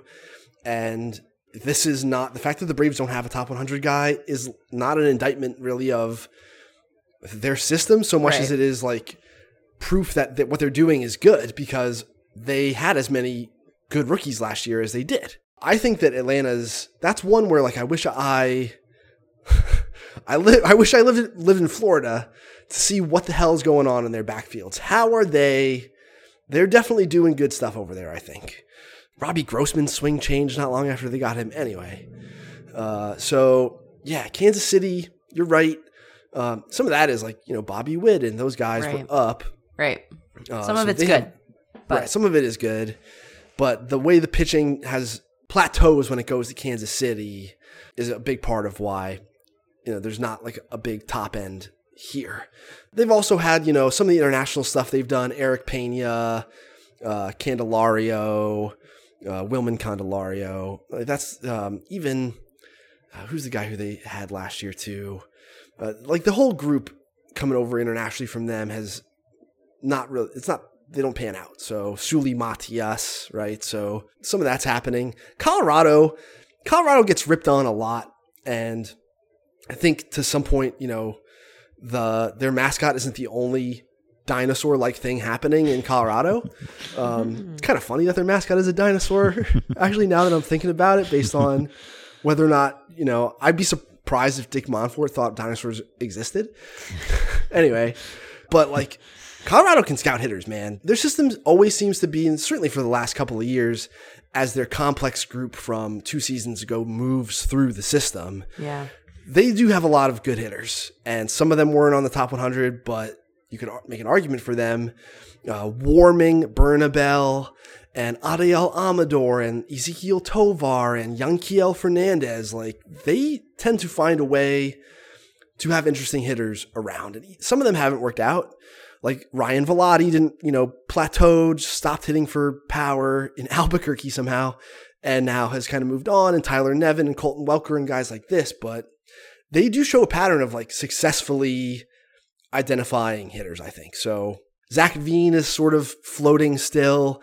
I'm not a huge Benny Montgomery guy, even though, PA and all that. But they do tend to be pretty flush with these hitters of note. And so I think they deserve some credit for that, for all of the criticism that they receive for some of the other team building stuff, which I think, is merited. Not really getting anything out of the Nolan Arenado trade, like that sucks. Right. That sucks. And, that's painful. So, they're one of them. And then who else is like oddly deep here? Yeah, like obviously Pittsburgh, they've been rebuilding. Baltimore system is good. Detroit. I think Baseball Prospectus had 8 Orioles in the top 100. You only have 6. Why do you hate the Orioles, Eric? I think you had 6 in the top 66, which some of it, good. Some of it was me coming off my boy Colton Cowser. Like there was just more swing and miss during the year. I was all over Cowser. We were as a group at the time, Tess, Kevin, and I all before the draft, like super in love with Colton Cowser and thought he was the guy to do what the Orioles did with. And then just, the swing and miss stuff. And you really start going, does this guy really have big league physicality and some of that? Yeah, like he fell out. But I think Detroit, some of it is because you can see it towards the very back of the list. I don't want to vacillate too wildly on some of these guys who have been good historically and then had kind of a down year. The Nick Yorks of the world and Jackson Jobe with Detroit, who they took in the top 5 of the 2021 draft. He's one of those guys. And certainly when we were doing this list last year, Kevin and I did not necessarily agree about Jackson Jobe just because of how apprehensive I am about this pitching demographic. But yeah, like his breaking ball does still really look great. So he had kind of a meh year, as you might expect a teenager who's working as a starter across a pro slate of innings might. But like, let's see. And then I'm also just on Reese Olson. I just think Reese Olson's changeup is so good that he's going to be quite good and like belongs here towards the back of the 100. I'm not, and Colt Keith, left-handed hitter, big physical guy who he told reporters here at the onset of the fall league, I weighed in at 245. I gained 30 pounds and like I'm trying to get stronger because I'm going to play third base. And maybe he's too big for third now, but boy, can he hit. And so I'm just on that Tigers group towards the back of the 100 in a way that, I feel pretty strongly about. And at the onset of the process, if you would have told me that they had this many top 100 guys, maybe I would have been a little bit surprised. And they have a young infielder, Christian Santana, who you could also make an argument belongs just based on his upside. I think, maybe you've already answered this question in a way, but who did you have the most fun evaluating in this top 100 cycle? Like, who was the guy where you're like, wow, like, look at this guy? Yeah. Some of it is just watching Ceddanne Rafaela play defense and just be like, it's an 80. He's an 80 center fielder. He's been playing center field for like 2 years and already is this good. Like, sure. If any of these guys is an 80 up the middle defender, it's probably going to be this guy. So that was a lot of fun. And then, watching Pete Crow Armstrong play defense is a similar experience. Watching Jackson Merrill hit for 6 weeks in the fall league was also as close as I can come to a religious experience, I think.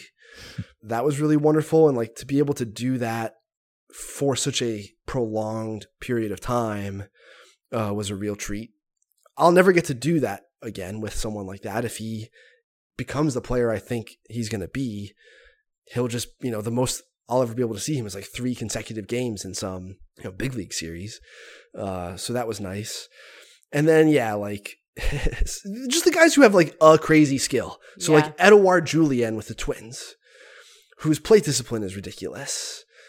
He's another fall leaguer. Yeah, any of that stuff where it was just like spitting on everything and then destroying whatever he decided to swing at was a big deal. And then I have my cheeseballs, who I saw on the complex and I'm just in. That's, Sammy Zavala with the Padres, who I'm just betting like this guy's field to hit is so real.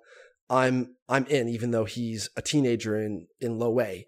Yidi Kape with the Marlins, who I saw in April on their backfield and was like, why is this guy down here? And Khalil Watson is, with the low A team. Like, what?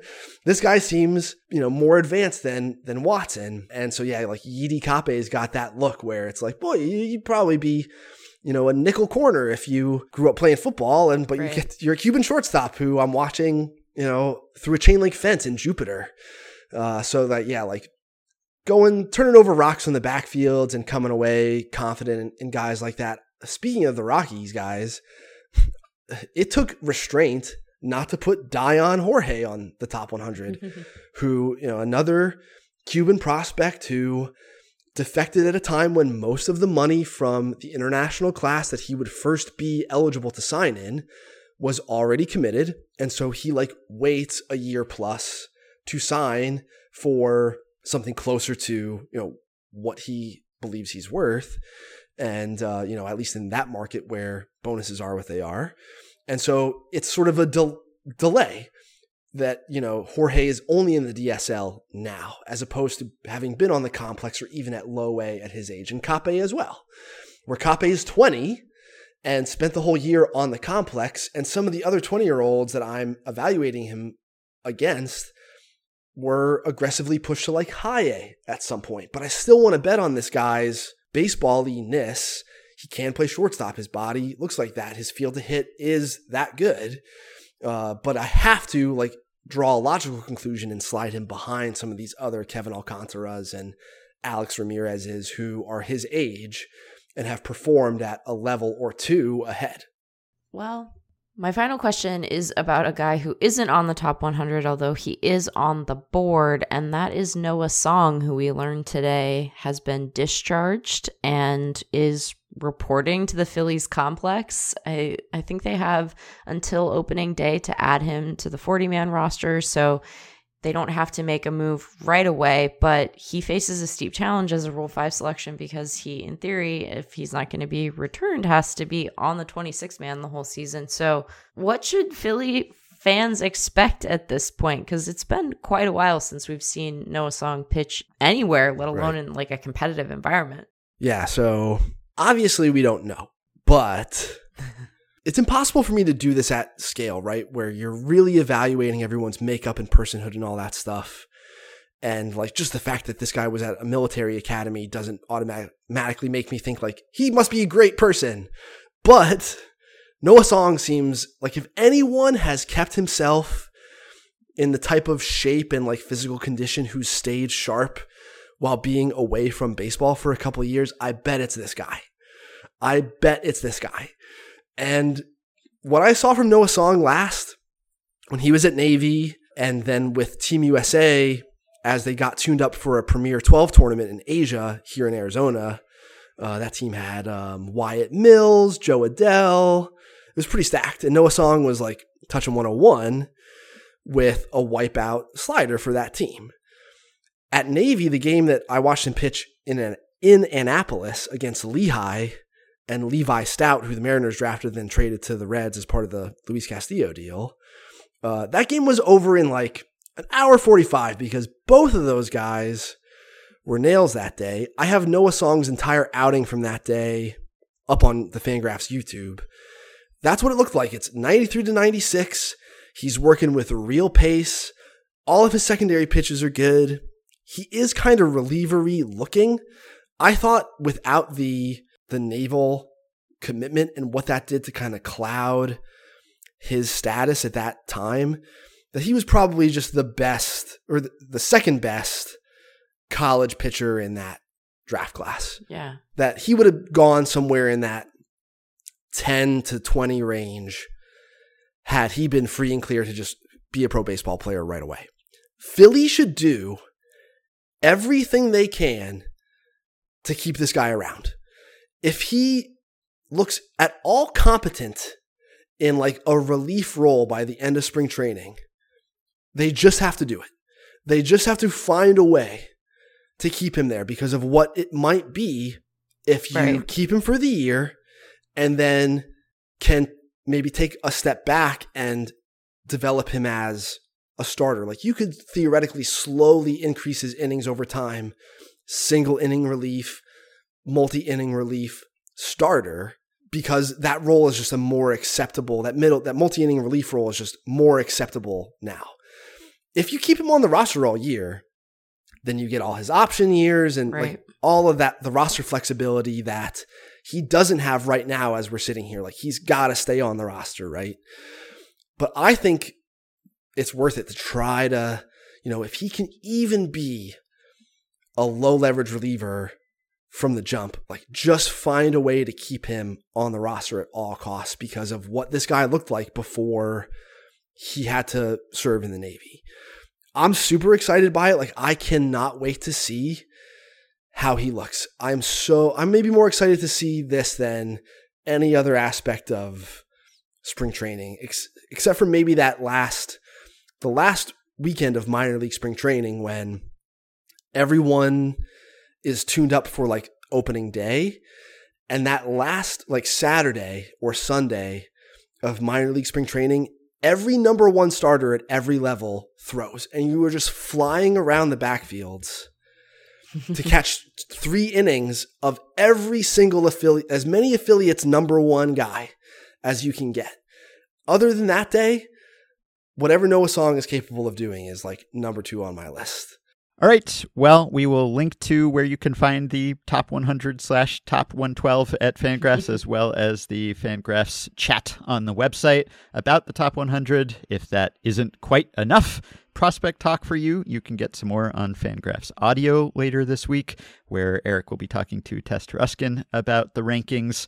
And I guess I can say you can still follow Eric on Twitter. You shouldn't, probably. He wouldn't even tell you to, but you can until he deletes his account, which shockingly hasn't happened yet. It is still active at Longenhagen. And you did do a retweet 6 months or so ago, so you never know when it'll spring back to life and some sort of proclamation will usher forth. So thanks as always, Eric, for your hard work on the evaluations and for talking about them with us.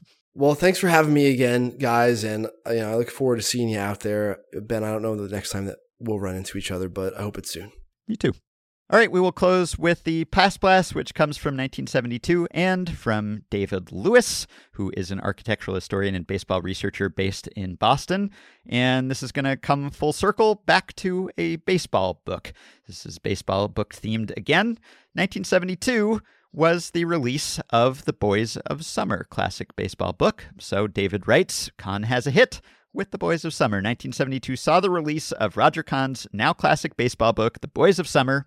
In it, Kahn recounts the history of the mid-1950s Brooklyn Dodgers, including the 1955 World Series champion squad. The book was met with rave reviews upon release. Editor Jim Corkven of the Kenosha, Wisconsin News wrote, "A good book about sports is a rarity." Rude. But Roger Kahn's The Boys of Summer about the Brooklyn Dodgers is one that borders on literature. Sports books, they always tend to be discounted as literature, but maybe it was more true 50 plus years ago than it is now. And Kahn's book, David continues, complete with lines of poetry quoted throughout, certainly did blur the lines between baseball and literature. The way he describes Ebbets Field in the first pages of the book exemplifies his skill with words. Quote, Ebbets Field was a narrow cockpit built of brick and iron and concrete alongside a steep cobblestone slope of Bedford Avenue. 2 tiers of grandstand pressed the playing area from 3 sides, and in thousands of seats, fans could hear a ballplayer's chatter, notice details of a ballplayer's gait, and at a time when television had not yet assaulted illusion with the Zoomar lens, you could actually see the actual expression on the actual face of an actual major leaguer as he played. You could know what he was like. Now, more than 50 years removed from its original publication, The Boys of Summer continues to be heralded as one of the greatest baseball books ever written. And I had the pleasure of reading The Boys of Summer, I think back when I was in grade school, so I don't remember it that specifically, but I remembered enjoying it at the time. I think there were some anecdotes in there because it was kind of oral history-ish that may have not risen to the same high standards as Henry Aaron's Dream when it comes to accuracy. But then again, that was decades before Baseball Reference, so I guess we can kind of give Kahn a pass there. However, Jackie Robinson was in the book, so if I had been going to school now in Duval County, I don't know whether I would have been able to read The Boys of Summer, whether they would have left that one on the shelves.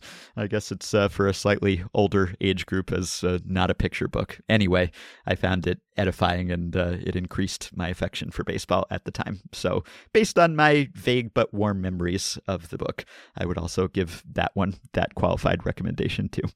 All right, just to follow up on an intro topic, I did reach out to MLB about the Florida book question, and the league did not offer an on-the-record comment on the matter. However, I was hip to the fact that when Rob Manfred was in Florida last week, he was asked about this by Mark Topkin, who covers the Rays for the Tampa Bay Times, and I didn't see this because it was buried in a one-paragraph item within a larger story about the Rays ballpark options. But it said, Manfred told the Times his office has spoken with DeSantis, and the elementary school level books about baseball stars Henry Aaron and Roberto Clemente that were pulled from Duval County schools as part of a state-led review process have been approved and are being restored. And one other follow-up/correction on episode 1968 when we were talking about position players pitching. I said that last season the position player pitchers had started the season doing not terribly and then progressively gotten worse. In fact, I had that reversed. They actually improved every month. They started the season doing terribly and then finished it merely lousy, which probably doesn't really mean anything, but just wanted to note that I had gotten the direction of the trend wrong and was reminded of that by Baseball Prospectus's Rob Maines, who had written about that for BP. We'll have another preview pod for you at the end of the week. That one will be the Phillies and the Orioles, so that's something to look forward to. And in the meantime, you can support Effectively Wild on Patreon by going to patreon.com/effectivelywild. The following 5 listeners have already signed up and pledged some monthly or yearly amount to help keep the podcast going, help us stay ad-free, and get themselves access to some perks. Andrew Cicciarelli, Brennan Kaizen, Aaron P., Miles Schachner, and Derek Solberger. Thanks to all of you. Patreon perks include access to the Effectively Wild Discord group for Patreon supporters,